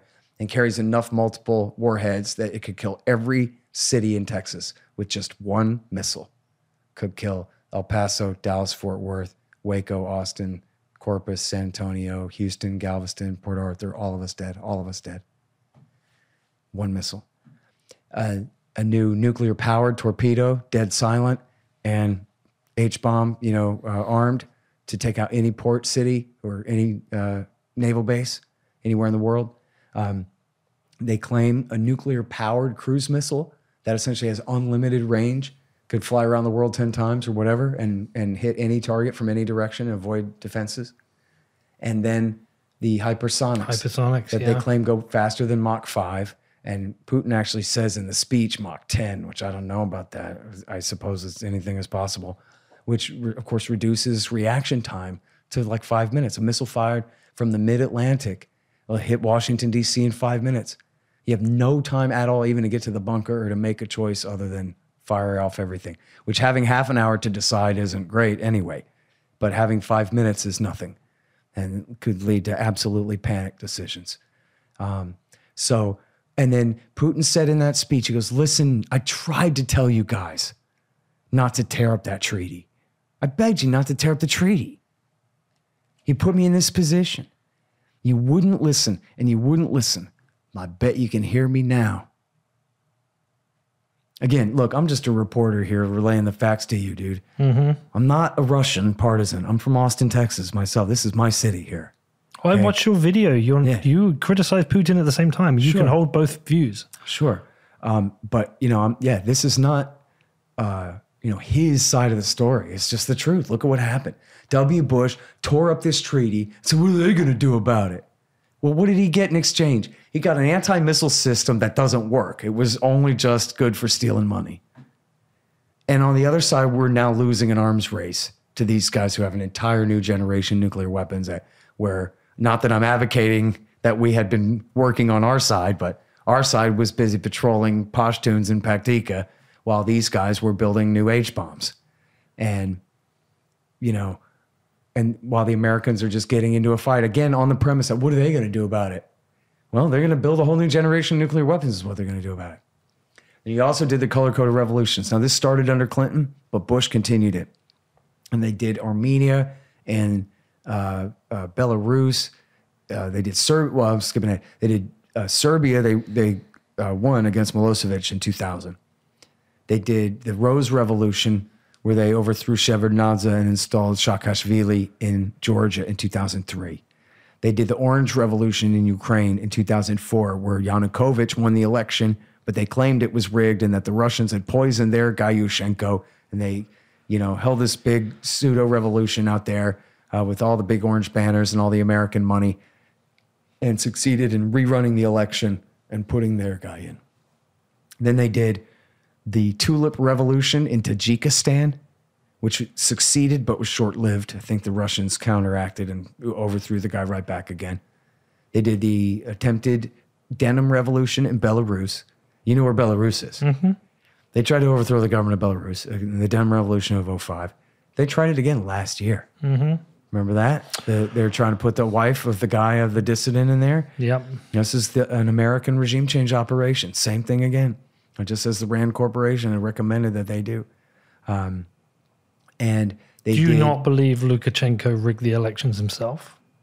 Oh, he very well might have, but that doesn't mean his dissidents aren't all bought and paid for by the NED and by their allies, by the Poles and whoever else is intervening on America's behalf there. You know what I mean? Mm. I think it's virtually certain that was an American operation. In fact, I asked an expert named Lyle Goldstein, who is from the Naval War College, is now at Defense Priorities, who's a real expert on this stuff. Why, and again, I'm skipping ahead in the story, but why, when Putin could have absorbed the Donbass back in the 2014 war, or 2015, when they asked to join Russia, he didn't then, but he decided to now. And he said he thinks what changed was the revolution, so-called, in Belarus last year.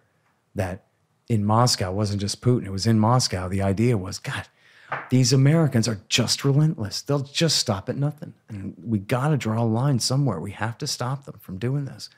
And that was really what changed and spurred on the events of the last year, the build up and the rest.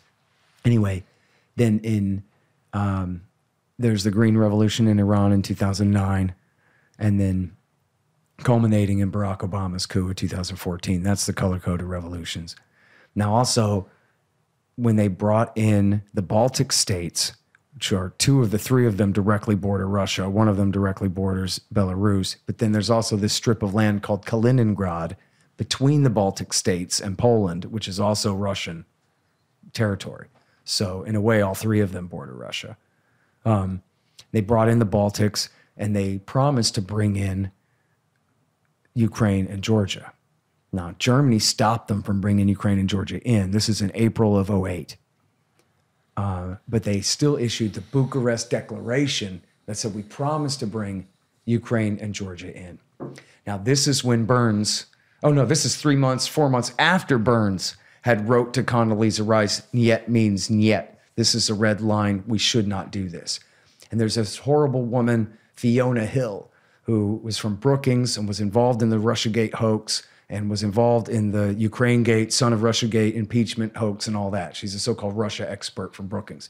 Well, she worked for Obama, and she is on the record saying that the CIA and the other intelligence agencies, I guess she worked for Bush too, pardon me, but she was later an Obama-ite, I believe, but worked under W. Bush also in the State Department. And she said on the record that the intelligence agencies told Bush not to issue the declaration, that we can't bring Ukraine and Georgia into NATO. The Russians consider that a red line. We should not be doing that. That was the official estimate and advice of the CIA. And they went ahead and did it anyway.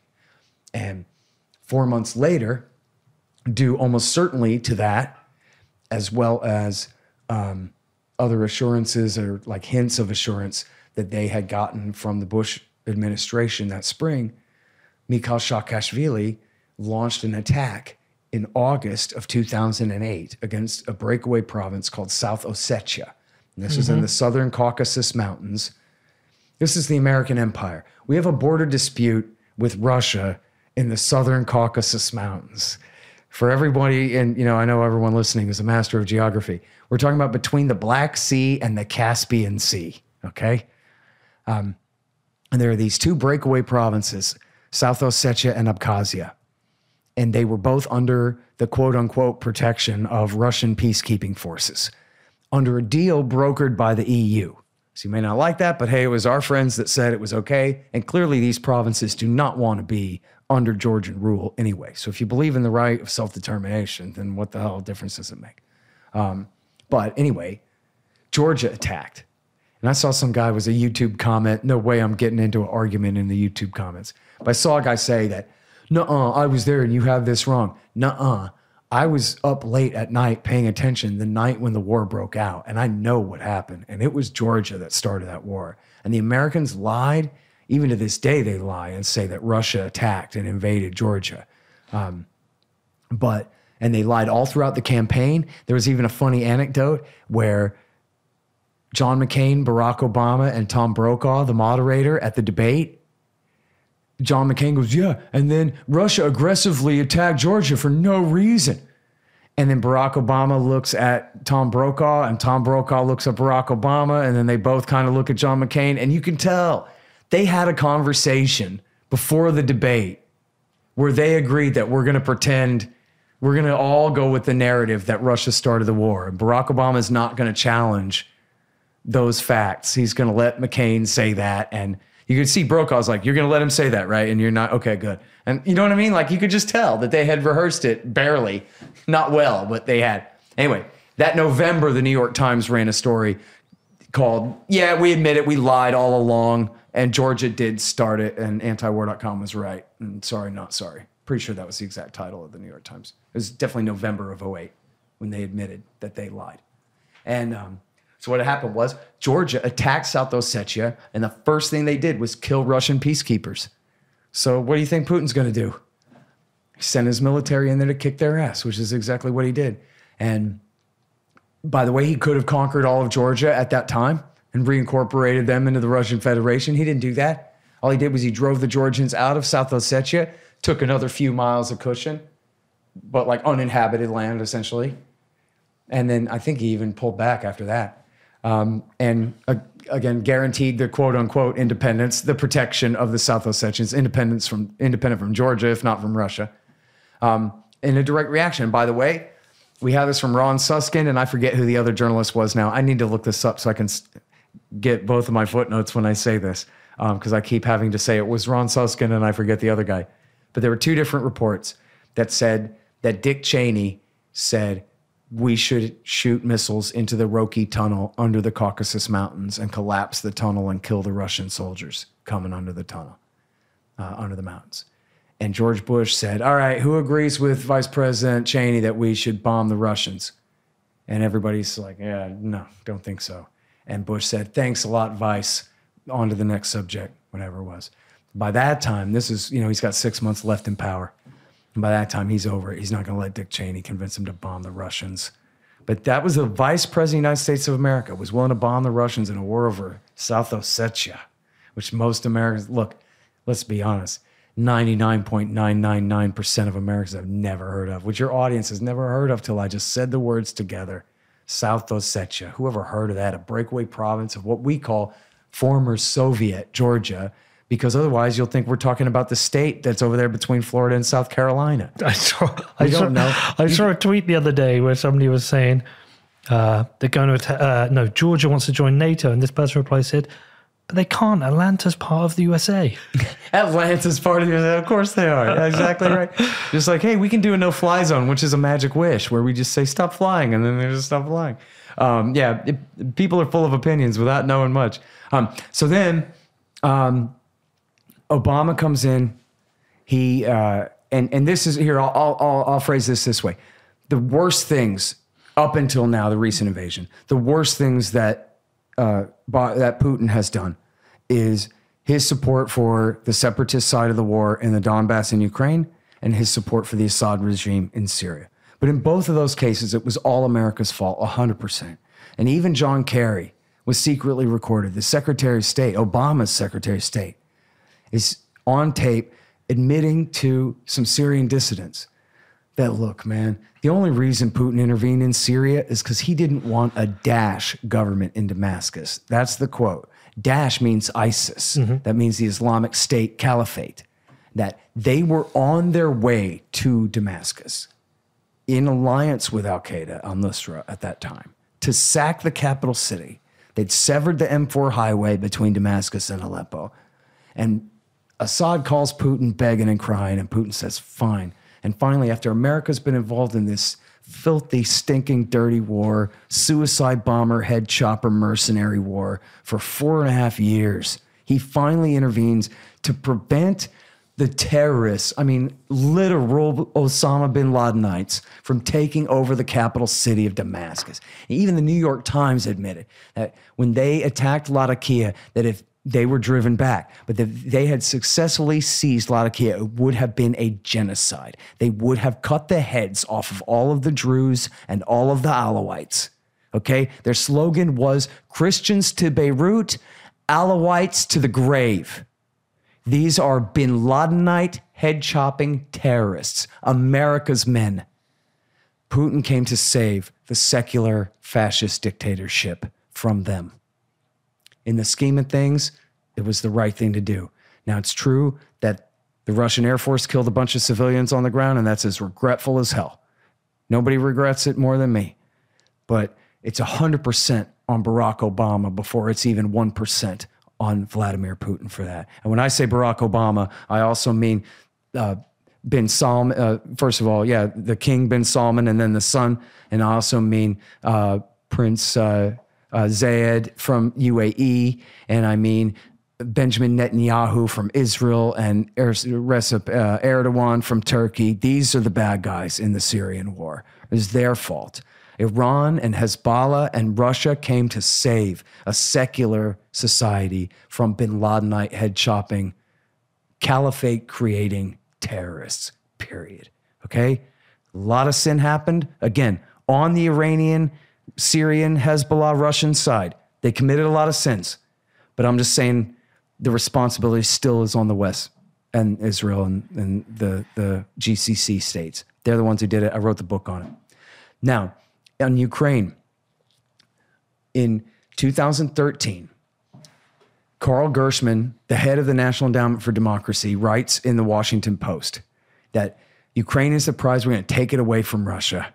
And just like Zbigniew Brzezinski said, this will weaken Russia. They won't even be a regional power. They'll be nothing. They'll definitely not be a world power. We can take away their warm water port at Crimea, at Sevastopol. And he says, and if Putin doesn't like it, he might find himself on the receiving end of one of these regime changes inside Russia soon. Himself. That's in the Washington Post. Then, I don't know if this is a trap. Sort of seems like it, but then again, who knows how well these guys calibrate anything at central planning, right? But Yanukovych, the same guy they overthrew in 2004, he won the election again in 2010. So he comes to make a deal with the EU, and the deal was essentially changed at the last minute. They said, if you're going to have a deal with the EU, you can't have a deal with Russia. And if you're going to have a deal with the EU, you have to raise your pension age by 10 years or something like this and just screw all your old people. And all of these austerity measures. And you're going to have to take a $15 billion loan from the IMF, which just means gangsterization. We're stealing your wheat fields and giving them to Archer Daniels Midland Corporation or Cargill or whatever fascist thing. And so Yanukovych, they say he was the pro-Russian guy. Not really. He was from, you could say, the Russian leading party of regions, but he was really trying hard to steer a neutralist course. He was trying to sign a deal with the EU. Then he shows up at the deal and they changed the deal on him. And he had a funny joke. He says, I feel like a bride who just showed up at my wedding to be greeted with a prenuptial agreement. And now I'm not sure I'm in the mood anymore. I don't know if I want to marry you at all now. And he went home. He didn't sign the deal. And he went home. I think this could have been like the Rambouillet Accords. This is why I left out of Clinton. Clinton bombed the Serbs in the Balkan Wars of 94, 95, but also in 1999, where he broke off Kosovo from Serbia, which is a very close ally of Russia. And he did it over, Boris Yeltsin's bloated dead body, basically, when he did it. And that forever, severed relations between NATO and Russia after that. It was a huge deal. And they did it based on a lie that the Serbs had murdered 100,000 Kosovo Albanians, which was just total weapons of mass destruction vaporware. Never happened. They sent the FBI to go look for the 100,000 bodies. They couldn't find them anywhere because they didn't exist. I've never heard of the 100,000 number. I've heard of the 8,000 in Srebrenica, but never the 100,000. Yeah, see, Srebrenica, that's during like 94, 95. This is Kosovo 99. Okay. Clinton's victory lap after his acquittal in the Senate. And so... the excuse was like weapons of mass destruction, just totally made up. This is a huge thing. I'm sorry I forgot that before. Yeah, just never heard about it. The Serbs are very close allies with the Russians. So both of those interventions against the Serbs, they were our allies against the Nazis in World War II, the Serbs. But so that was a huge part of that. But anyway, so in 2014, so once he rejects the deal, 2013, once he rejects the deal, then all the nationalists in the west of the country come out to protest. And they're paid millions of dollars. Like for months, they stay out there. From November through December, January, and the end of February, they stay out there. They're being fed. Somebody's cleaning their porta potties. They're being entertained. They got rock stars and they got movies on big screens. They got heaters. Somebody's got kerosene heaters for everybody to stay warm. It's a carnival out there. This is all being paid for by American taxpayers, and inflation victims, as our government pays for this whole thing, this whole circus leading up to the thing. And then this is where I referenced before, where we know Biden was in on it, was because 2 weeks before the coup, at the beginning of February 2014, the Russians, presumably, it could have been, I guess, the Ukrainian intelligence services, intercept and leak and post on YouTube this phone call. You've all heard of it. It's famous, the famous phone call, the F the EU phone call from Victoria Nuland. Now, if you watch CNN, the whole scandal here was that she said a bad word and that you're not allowed to use a bad word when you're a diplomat. That's not very diplomatic, is it? Or ladylike. And then now we go to commercial and that was the end of the scandal.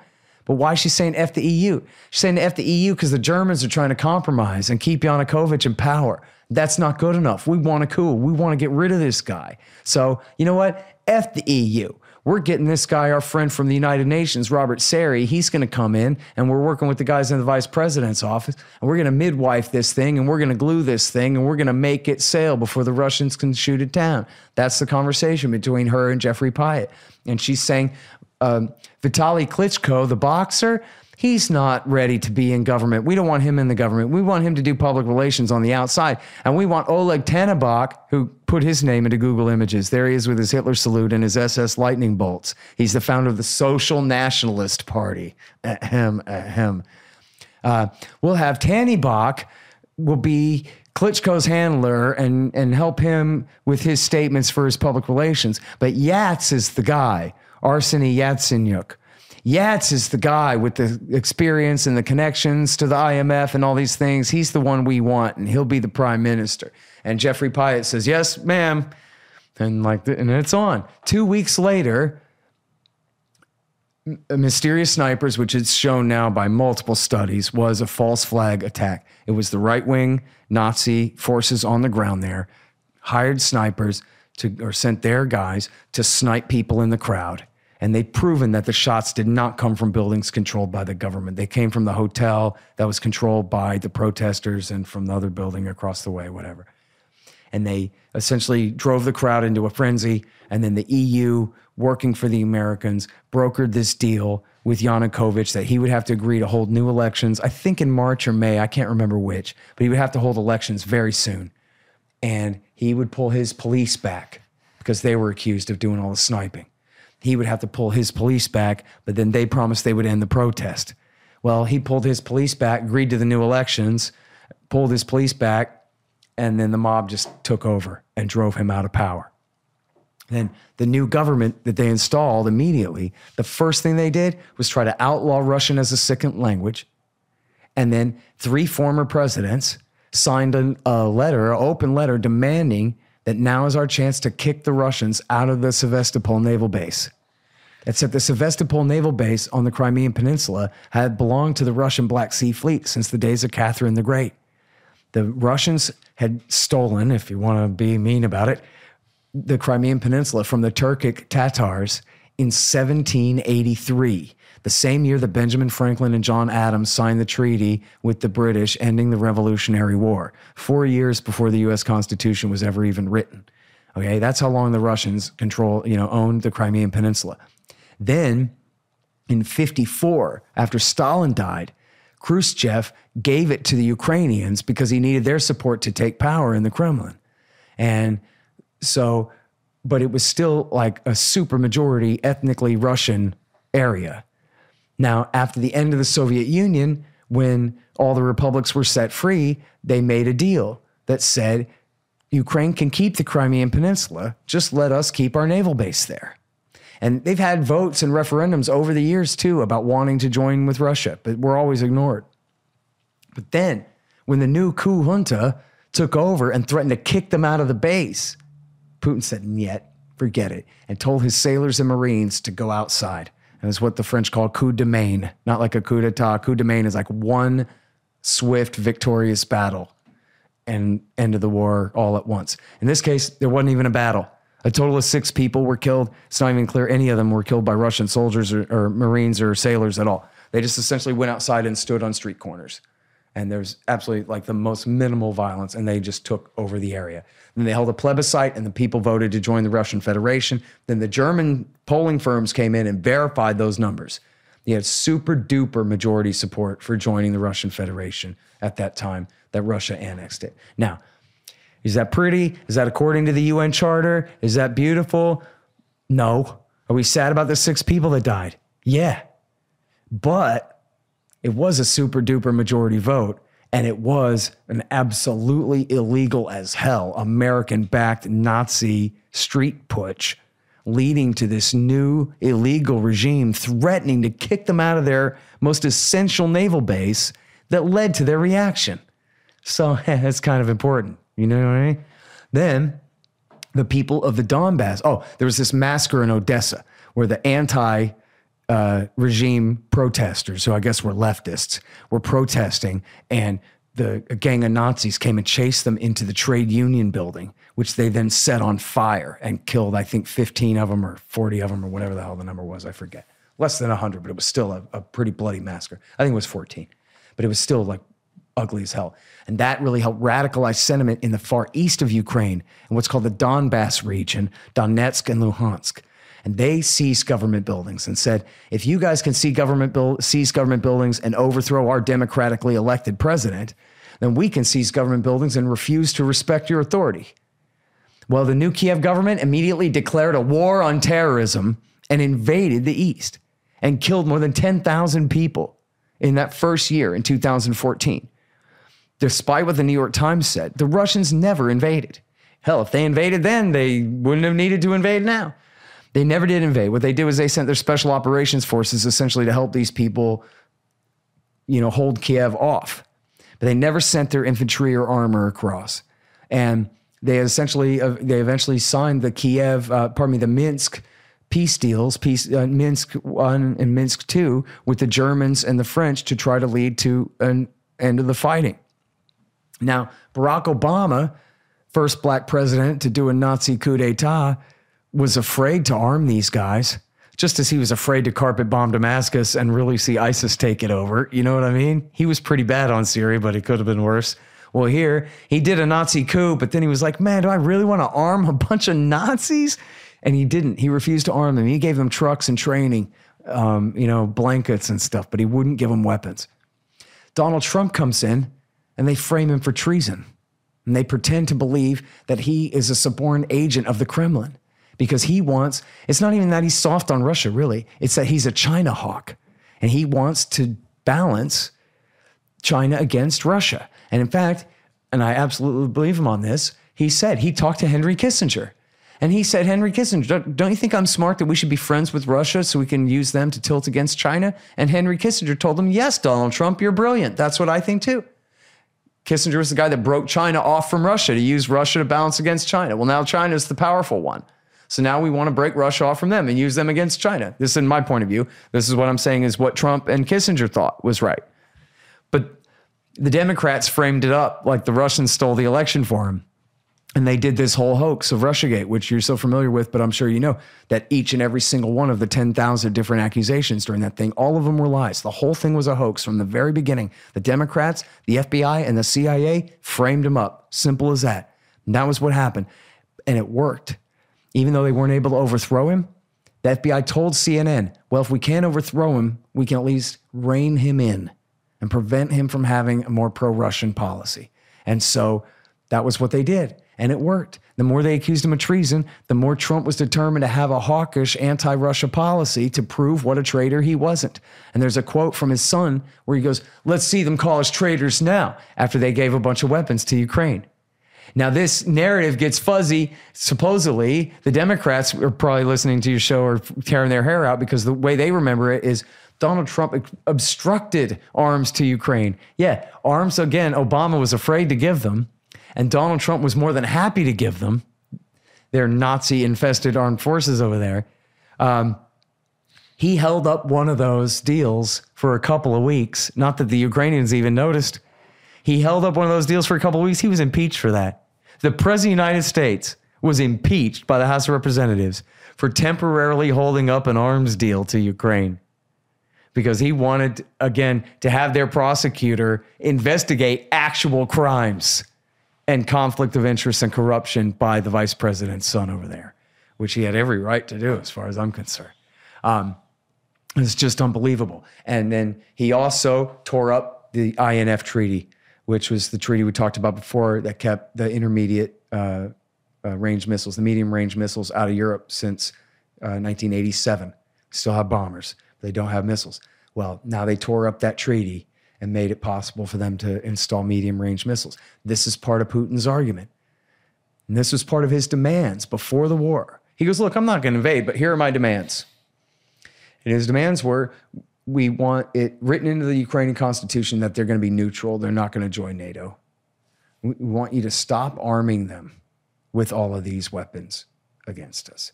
And we want you to rejoin the INF Treaty, which after all, the root of all evil, Donald Trump only tore up a year and a half ago. Why can't we just get back into that?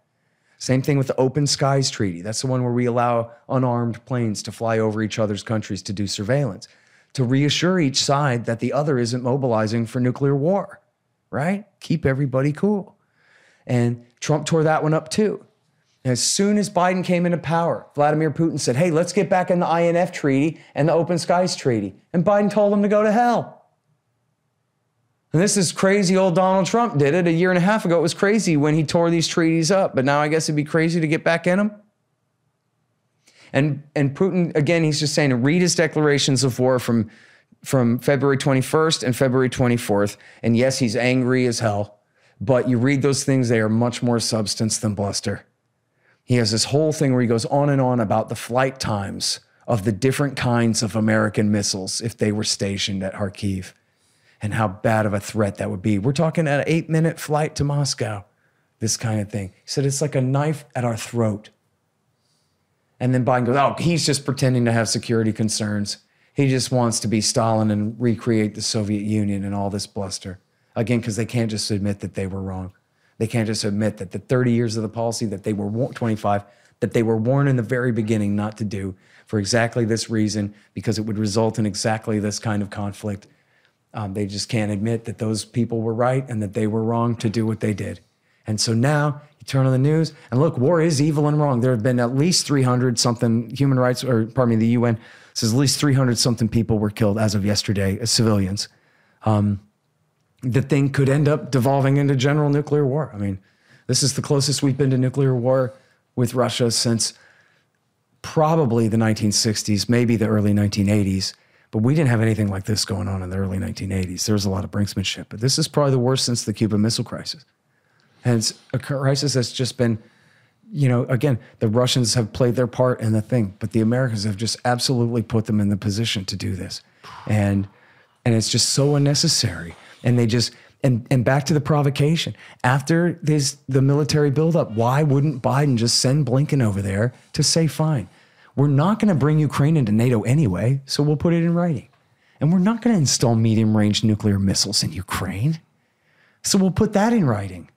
You know, we like the INF Treaty, so we'll get back into it. Like, tell me when I get to the crazy part that we should not give in and appease Hitler here by just giving him what is absolutely fair. We wouldn't let Russia take Canada away from us. We won't even let Canada be independent from us, much less run away with another military power.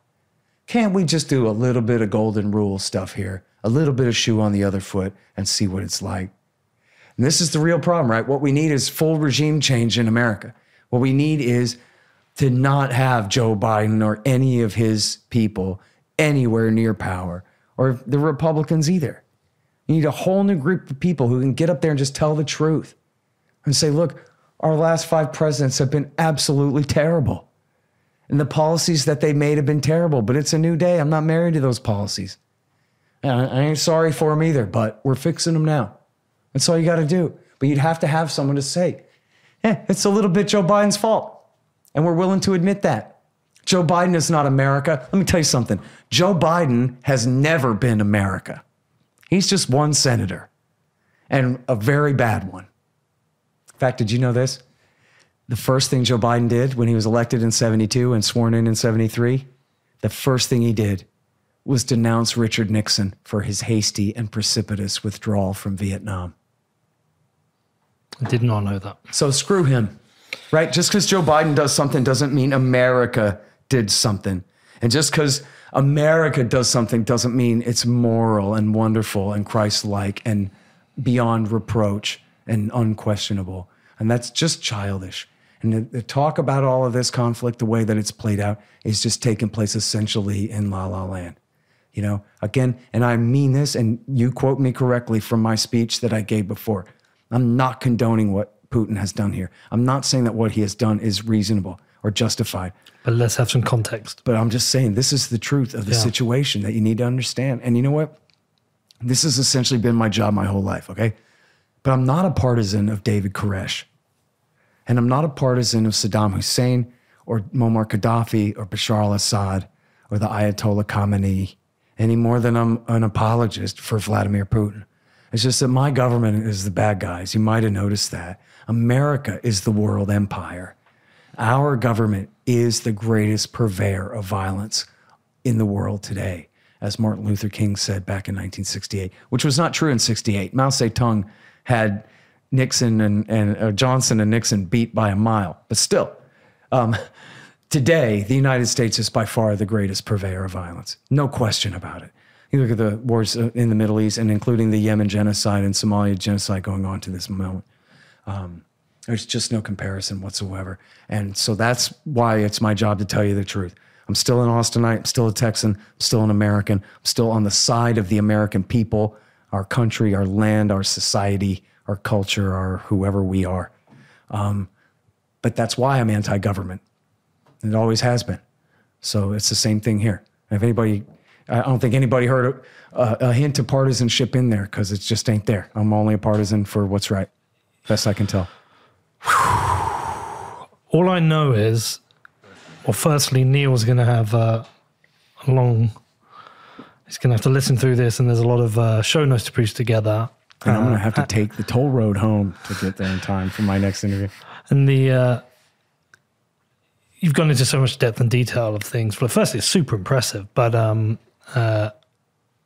just have to listen and have to go after this and listen back and start digging and checking. And I'm sure we're going to talk again. If there's anything I think you might have got wrong or I disagree with, I hesitate to use those words, but that's okay. I will be saying, I have some questions regarding I'm happy this. to do a follow-up with you. Yeah. You live in town now? Or No, I live in the UK. We're just here. We're just here for a month. thing, to make a month of shows. We circle around the US. We try and do everything. Well, listen, I'm happy to do a follow-up with you. If you got some nitpicks, and I'm perfectly happy to hear them. And, everybody, the speech, the video, and the text, and I added to the text about support for the rebellion and all that, the insurgency later and all that.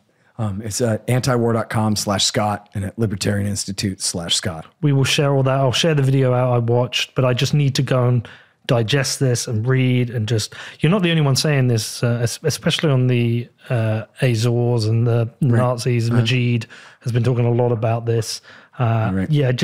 I need some time to go and read that was stuff. one thing we didn't talk about was Mujahideen from the war in Syria for years have been going to fight side by side with the Nazis against the Russian-backed separatists in the Donbass. I mean, no fooling, because they're Chechens, right? So the Chechens went to help the terrorist CIA side and the bin Ladenite side of the war in Syria. And then they're like, oh, you guys got a war where you guys are shooting Russians? We want to come.